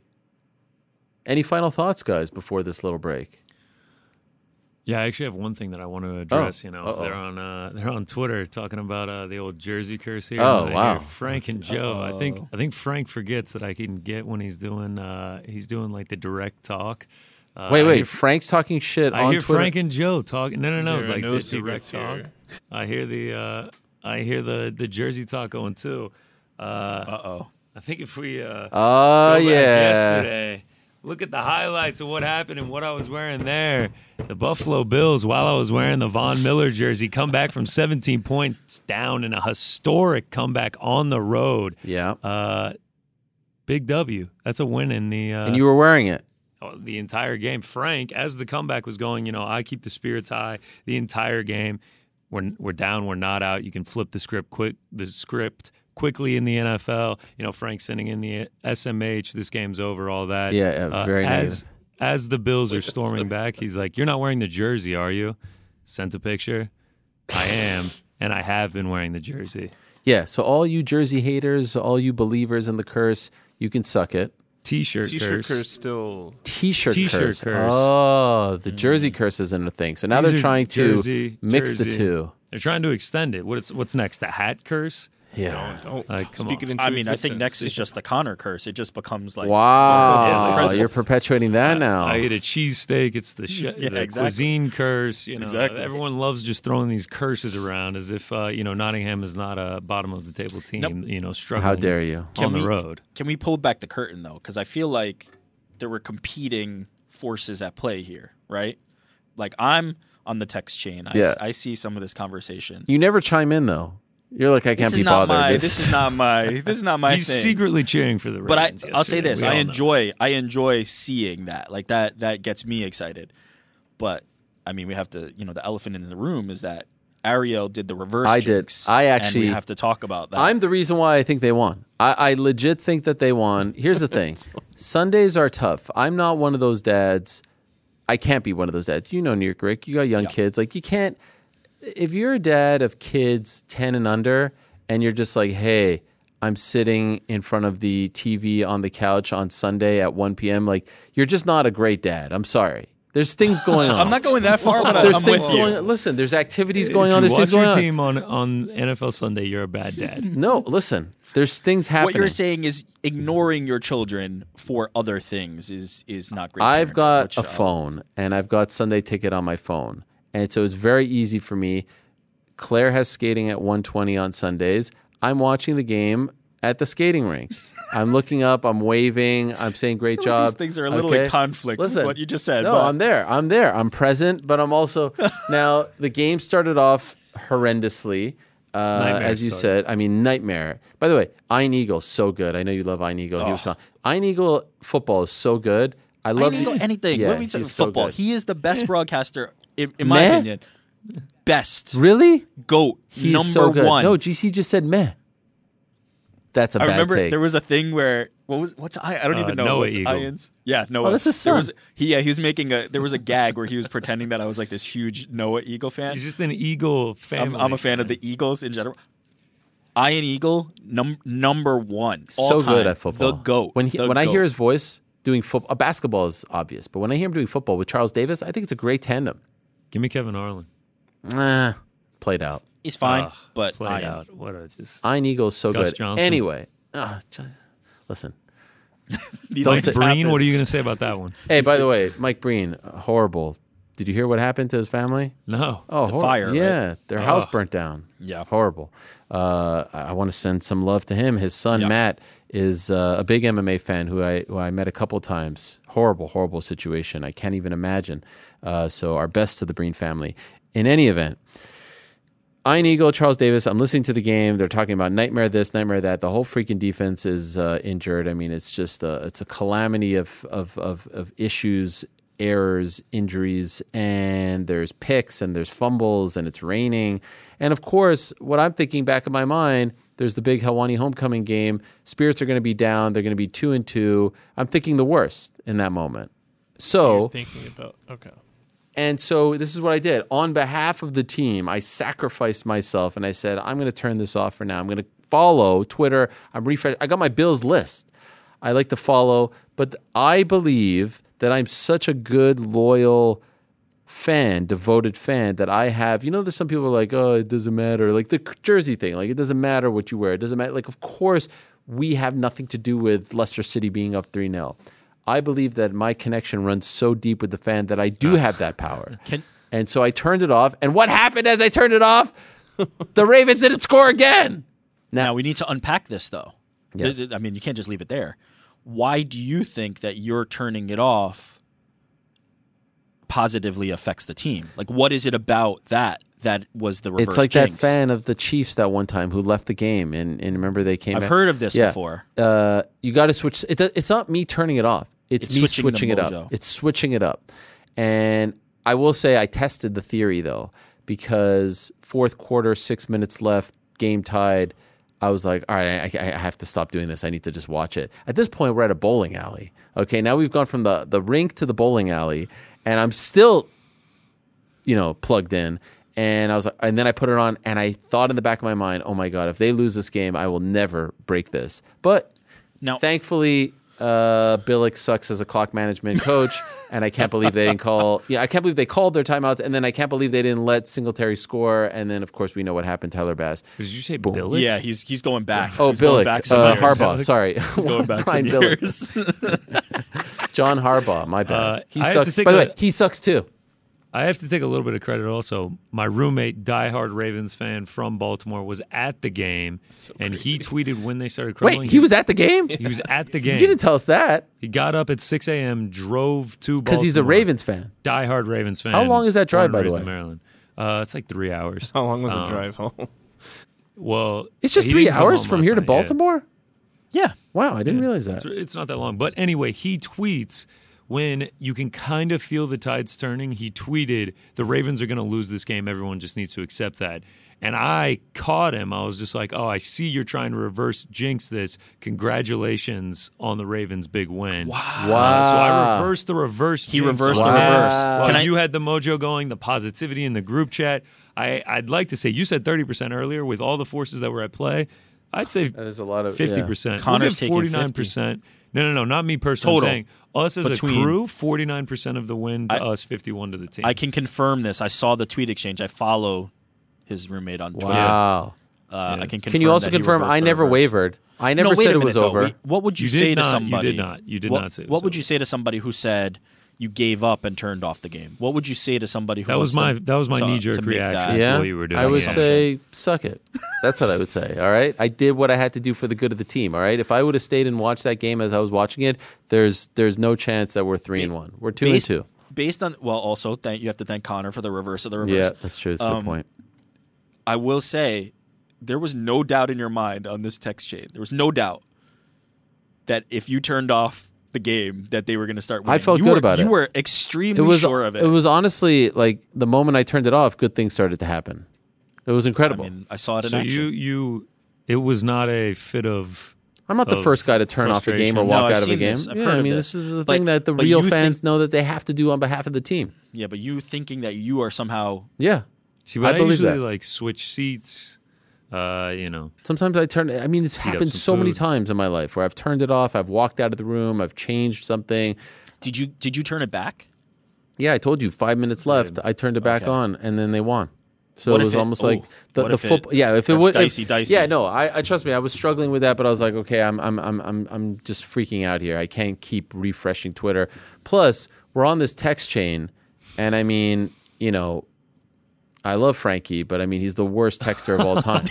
I mean, it's like you say something, and then it's like 2 hours later, sunglasses emoji. Yep. I mean, to me, I'm actually in full agreement here. There's been a few where I read it, and I'm just you know what I have to say to that? It's tough. It is tough. It's very tough. It is tough. I got a tough from my girlfriend this weekend. Wow, you did? Oh, yeah. Wow. Yep, something happened. She gave you it's tough? It was a very dumb hypothetical conversation. I think it was, would you rather have to all your food or drinks be hot or cold for the rest of your life? You have to choose one. And, after a lot of deliberation on the subject, I was like, yeah, man, it's tough. And she was just like, oh, my God. Oh, yeah, it's tough. It's tough. And wow, the way you just said that right there, I had an internal pop. Cold all day. Would be interesting, by the way, if someone said, like, if you're like, fuck, I can't believe, Mackenzie Dern beat Yan Xiaonan, and then you get it and it's tough. I feel like that would trigger you. No. I almost was like, man, 2 of the last 3 weeks have been losing weeks. I almost hit the it's tough video. We got to keep it sacred though. We can't can't overplay. You've tweeted it a bunch. Just twice. A lot of people have tweeted it. I also do have to say, Frank, just this morning, we're all in the group chat this morning. We're hyped up about time Forrest. Was it? 8:20, so not a ridiculously early time. Helwani gets the things going, our other crew member Jake in the Forrest Friends group. Happy birthday to Jake. We're all getting hyped. We all send stuff 8:22 and then 10:15. An hour and 53 minutes later, we get a smiley face emoji. Yeah, what is that, Frank? Don't smiling. By the way, don't contribute at that point.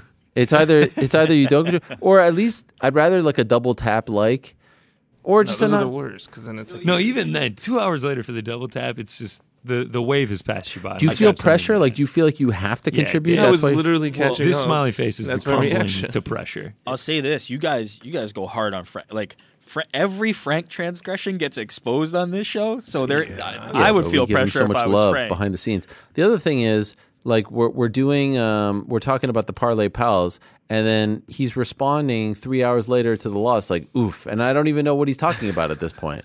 What was that thing that you said? There was one thing where I was like, I don't even know what you're talking about. Yesterday, is just the relentless. The Ravens did a really good play. I was like, that was a good play. I'm not going to lie. Oh yeah. He's talking now. He's praising the Ravens in the Bills. It was just a good play. Frank. Wait, I got to get this one. Poor Frank. Because we're talking about the picks, which we lost, and what was it? Yeah, I think it was your guy that was first, right? Was it not? It was definitely on. And you weren't even. What were you doing Saturday night that you couldn't even keep up with your guy? I was celebrating 3 birthdays with people. I was with him. There was a lot going on. He has no excuses. Costa lost before you even got there, right? Oh yeah, well before it. This is good. This is good airwaves right now. Everybody just locked into their phone reading text. Oh, here. Also, well, shit. I mean, that's it. So you wrote sums it up. Parlay. Connor starts 4:21 p.m. Jesus Christ. Then the dead emoji. Parlay dead. And then I asked, did we pick Costa? Because I forgot. Then 18 minutes later, Frank gives us a well shit. I mean, like at that point, you're either locked in or you're not. All right. Definitely was not locked in. You send a video of our boy Action Bronson on Jimmy Kimmel, and Frank goes woof. Yeah, and then he says he's responding to someone. Yeah, and you go, Frank. oh, okay. I go, Wolf. Frank, What, Frank? He goes, I'm just catching up. Just let it be known I'm sympathetic to you. Frank, you could reply to a tweet, like you can keep your finger on it, so at least we know what the woof. Because I think Connor and I both thought that you were saying woof to Action, who smashed it. Yeah, I was with him. I was like, why'd you say Wolf? He was like, I'm just catching up. You know, Action's probably working out right now, listening to this, and thinks that Frank turned on him. Because you guys are planting that seed. Frank, I'm on your Frank, side. what do you want to say to Action right now? What's up, Action? You don't want to say I'm sorry? I think it's you know what? Now I'm back. Instagram, Now I'm back Frank. on the other side. That was brutal, Frank. Come on. Oh my God. All right. Well, I was Shout out to thinking Action. How about that? Yeah, Action, killing it. Jimmy Kimmel show. Megastar everywhere. I feel like all my friends are getting into pro wrestling. I need to do it myself. Yeah, when is this going to happen? I mean, Action, Too busy DC. tongue-bathing. Yeah, Yeah, but those are two different promotions. Now you might have Maybe have to you get a little bidding war going on. Oh wow! Yeah, wow. A little bidding war would be nice. Maybe I'll go to Ring of Honor. Maybe that's AEW, yeah, that is right? AEW. I didn't think you'd know that. Maybe I'll go to Impact Wrestling. You listen to Cheap Heat. I listen. Biggest cheap heat guy in the biz today. As Who's that? You? You've been back in the day. Day one. I even got a text from Stat Guy Greg on Friday. Really? Yeah. He doesn't even text me. What's that popped. about? That's my guy. About the Seth Rollins interview. I have to admit, I'm a little jealous of your pipeline to old Dipperstein. That's my. Oh yeah, we text all the time. That's my number Me, one. Dip, Skylar Aston. We've got our own text thread going on. He's guy. a great guy. He is an absolute great guy. All right, gents. I was thinking of sticking around and watching the second half of the Forest game, but we've got other soccer. No, we've got football. We've got flag football You tonight. you might do better if you don't watch, as we've learned today. Yeah. You know what? I'm going to turn it off. Bang. Turn it off. How about that? So, to recap, Glory Collision 4, WWE Extreme Rules, Ben Eubank, Helwani Rogers Center, Helwani Orchard Park. I mean, it's a weekend to end all weekends. We will not be back on Monday. We'll be back next Wednesday. How do you think people will react to this? Where's the MMA hour? You guys didn't have a show today? Yes. I will get a lot of that. I'm positive you will. I hope. I'll be fasting on Wednesday. I'll be atoning for not just my sins, all of your sins.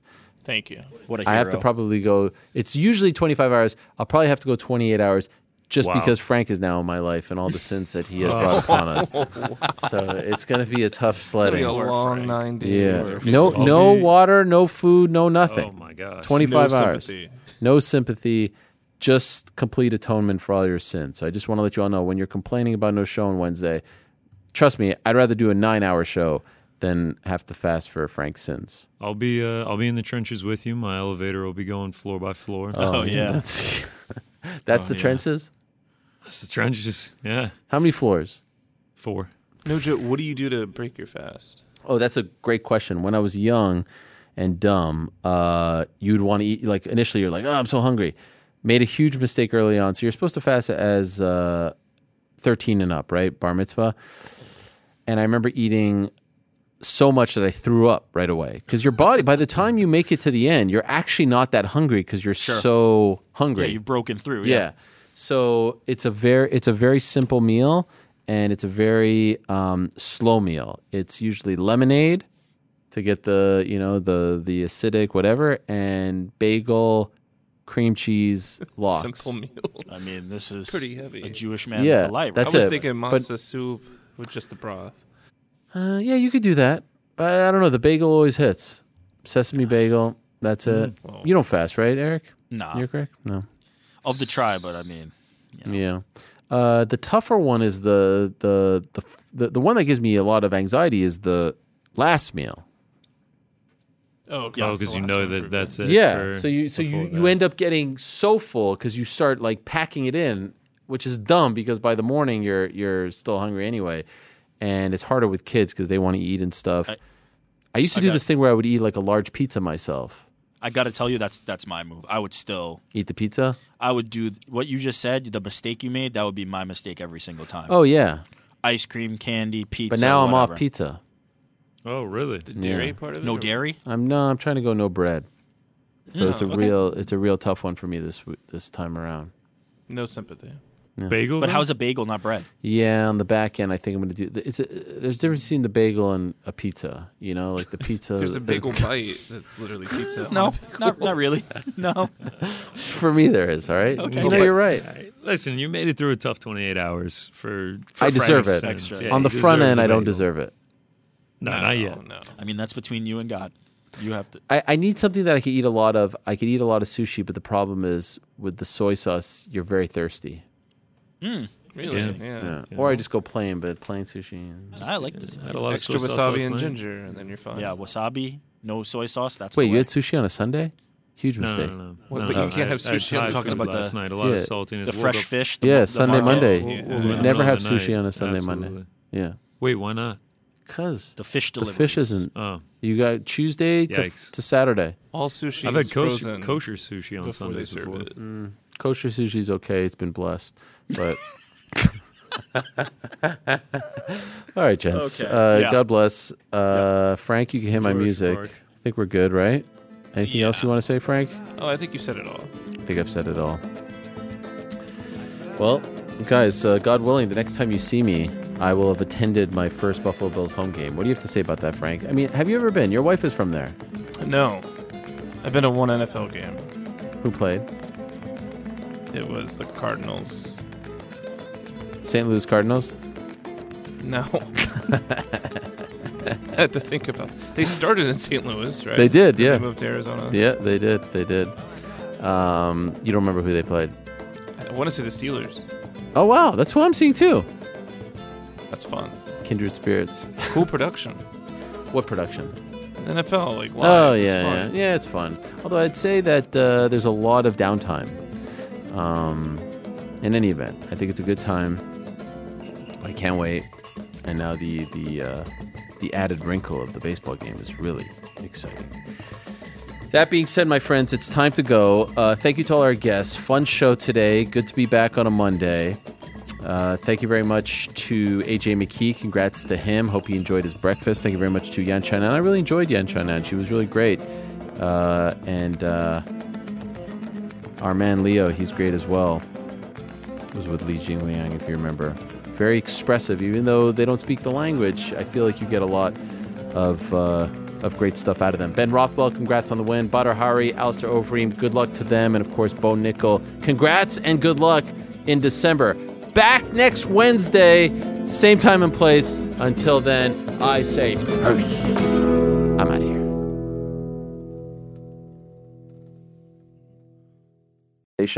I do want to let you know that today's program is brought to you by our good friends over at DraftKings Sportsbook. UFC 300 is here. DraftKings Sportsbook, the official sports betting partner of the UFC, is giving new customers a shot to turn 5 buccarinos into $150 instantly in bonus bets with any UFC 300 bet. So there's a lot of close fights. Jamal Hill, Alex Pereira is a close one. One that is of interest to me, Kayla Harrison, Holly Holm going the distance. Obviously, Zhang Weili is a big favorite. The biggest favorite on the card is actually Bo Nickal against Cody Brundage. That may not be a surprise to you. So there's a lot of interesting things on this card, and the place to be for it all is DraftKings Sportsbook. So go to the DraftKings Sportsbook app now. Use the code THEMMAHour. New customers can bet $5 to get $150 instantly in bonus bets.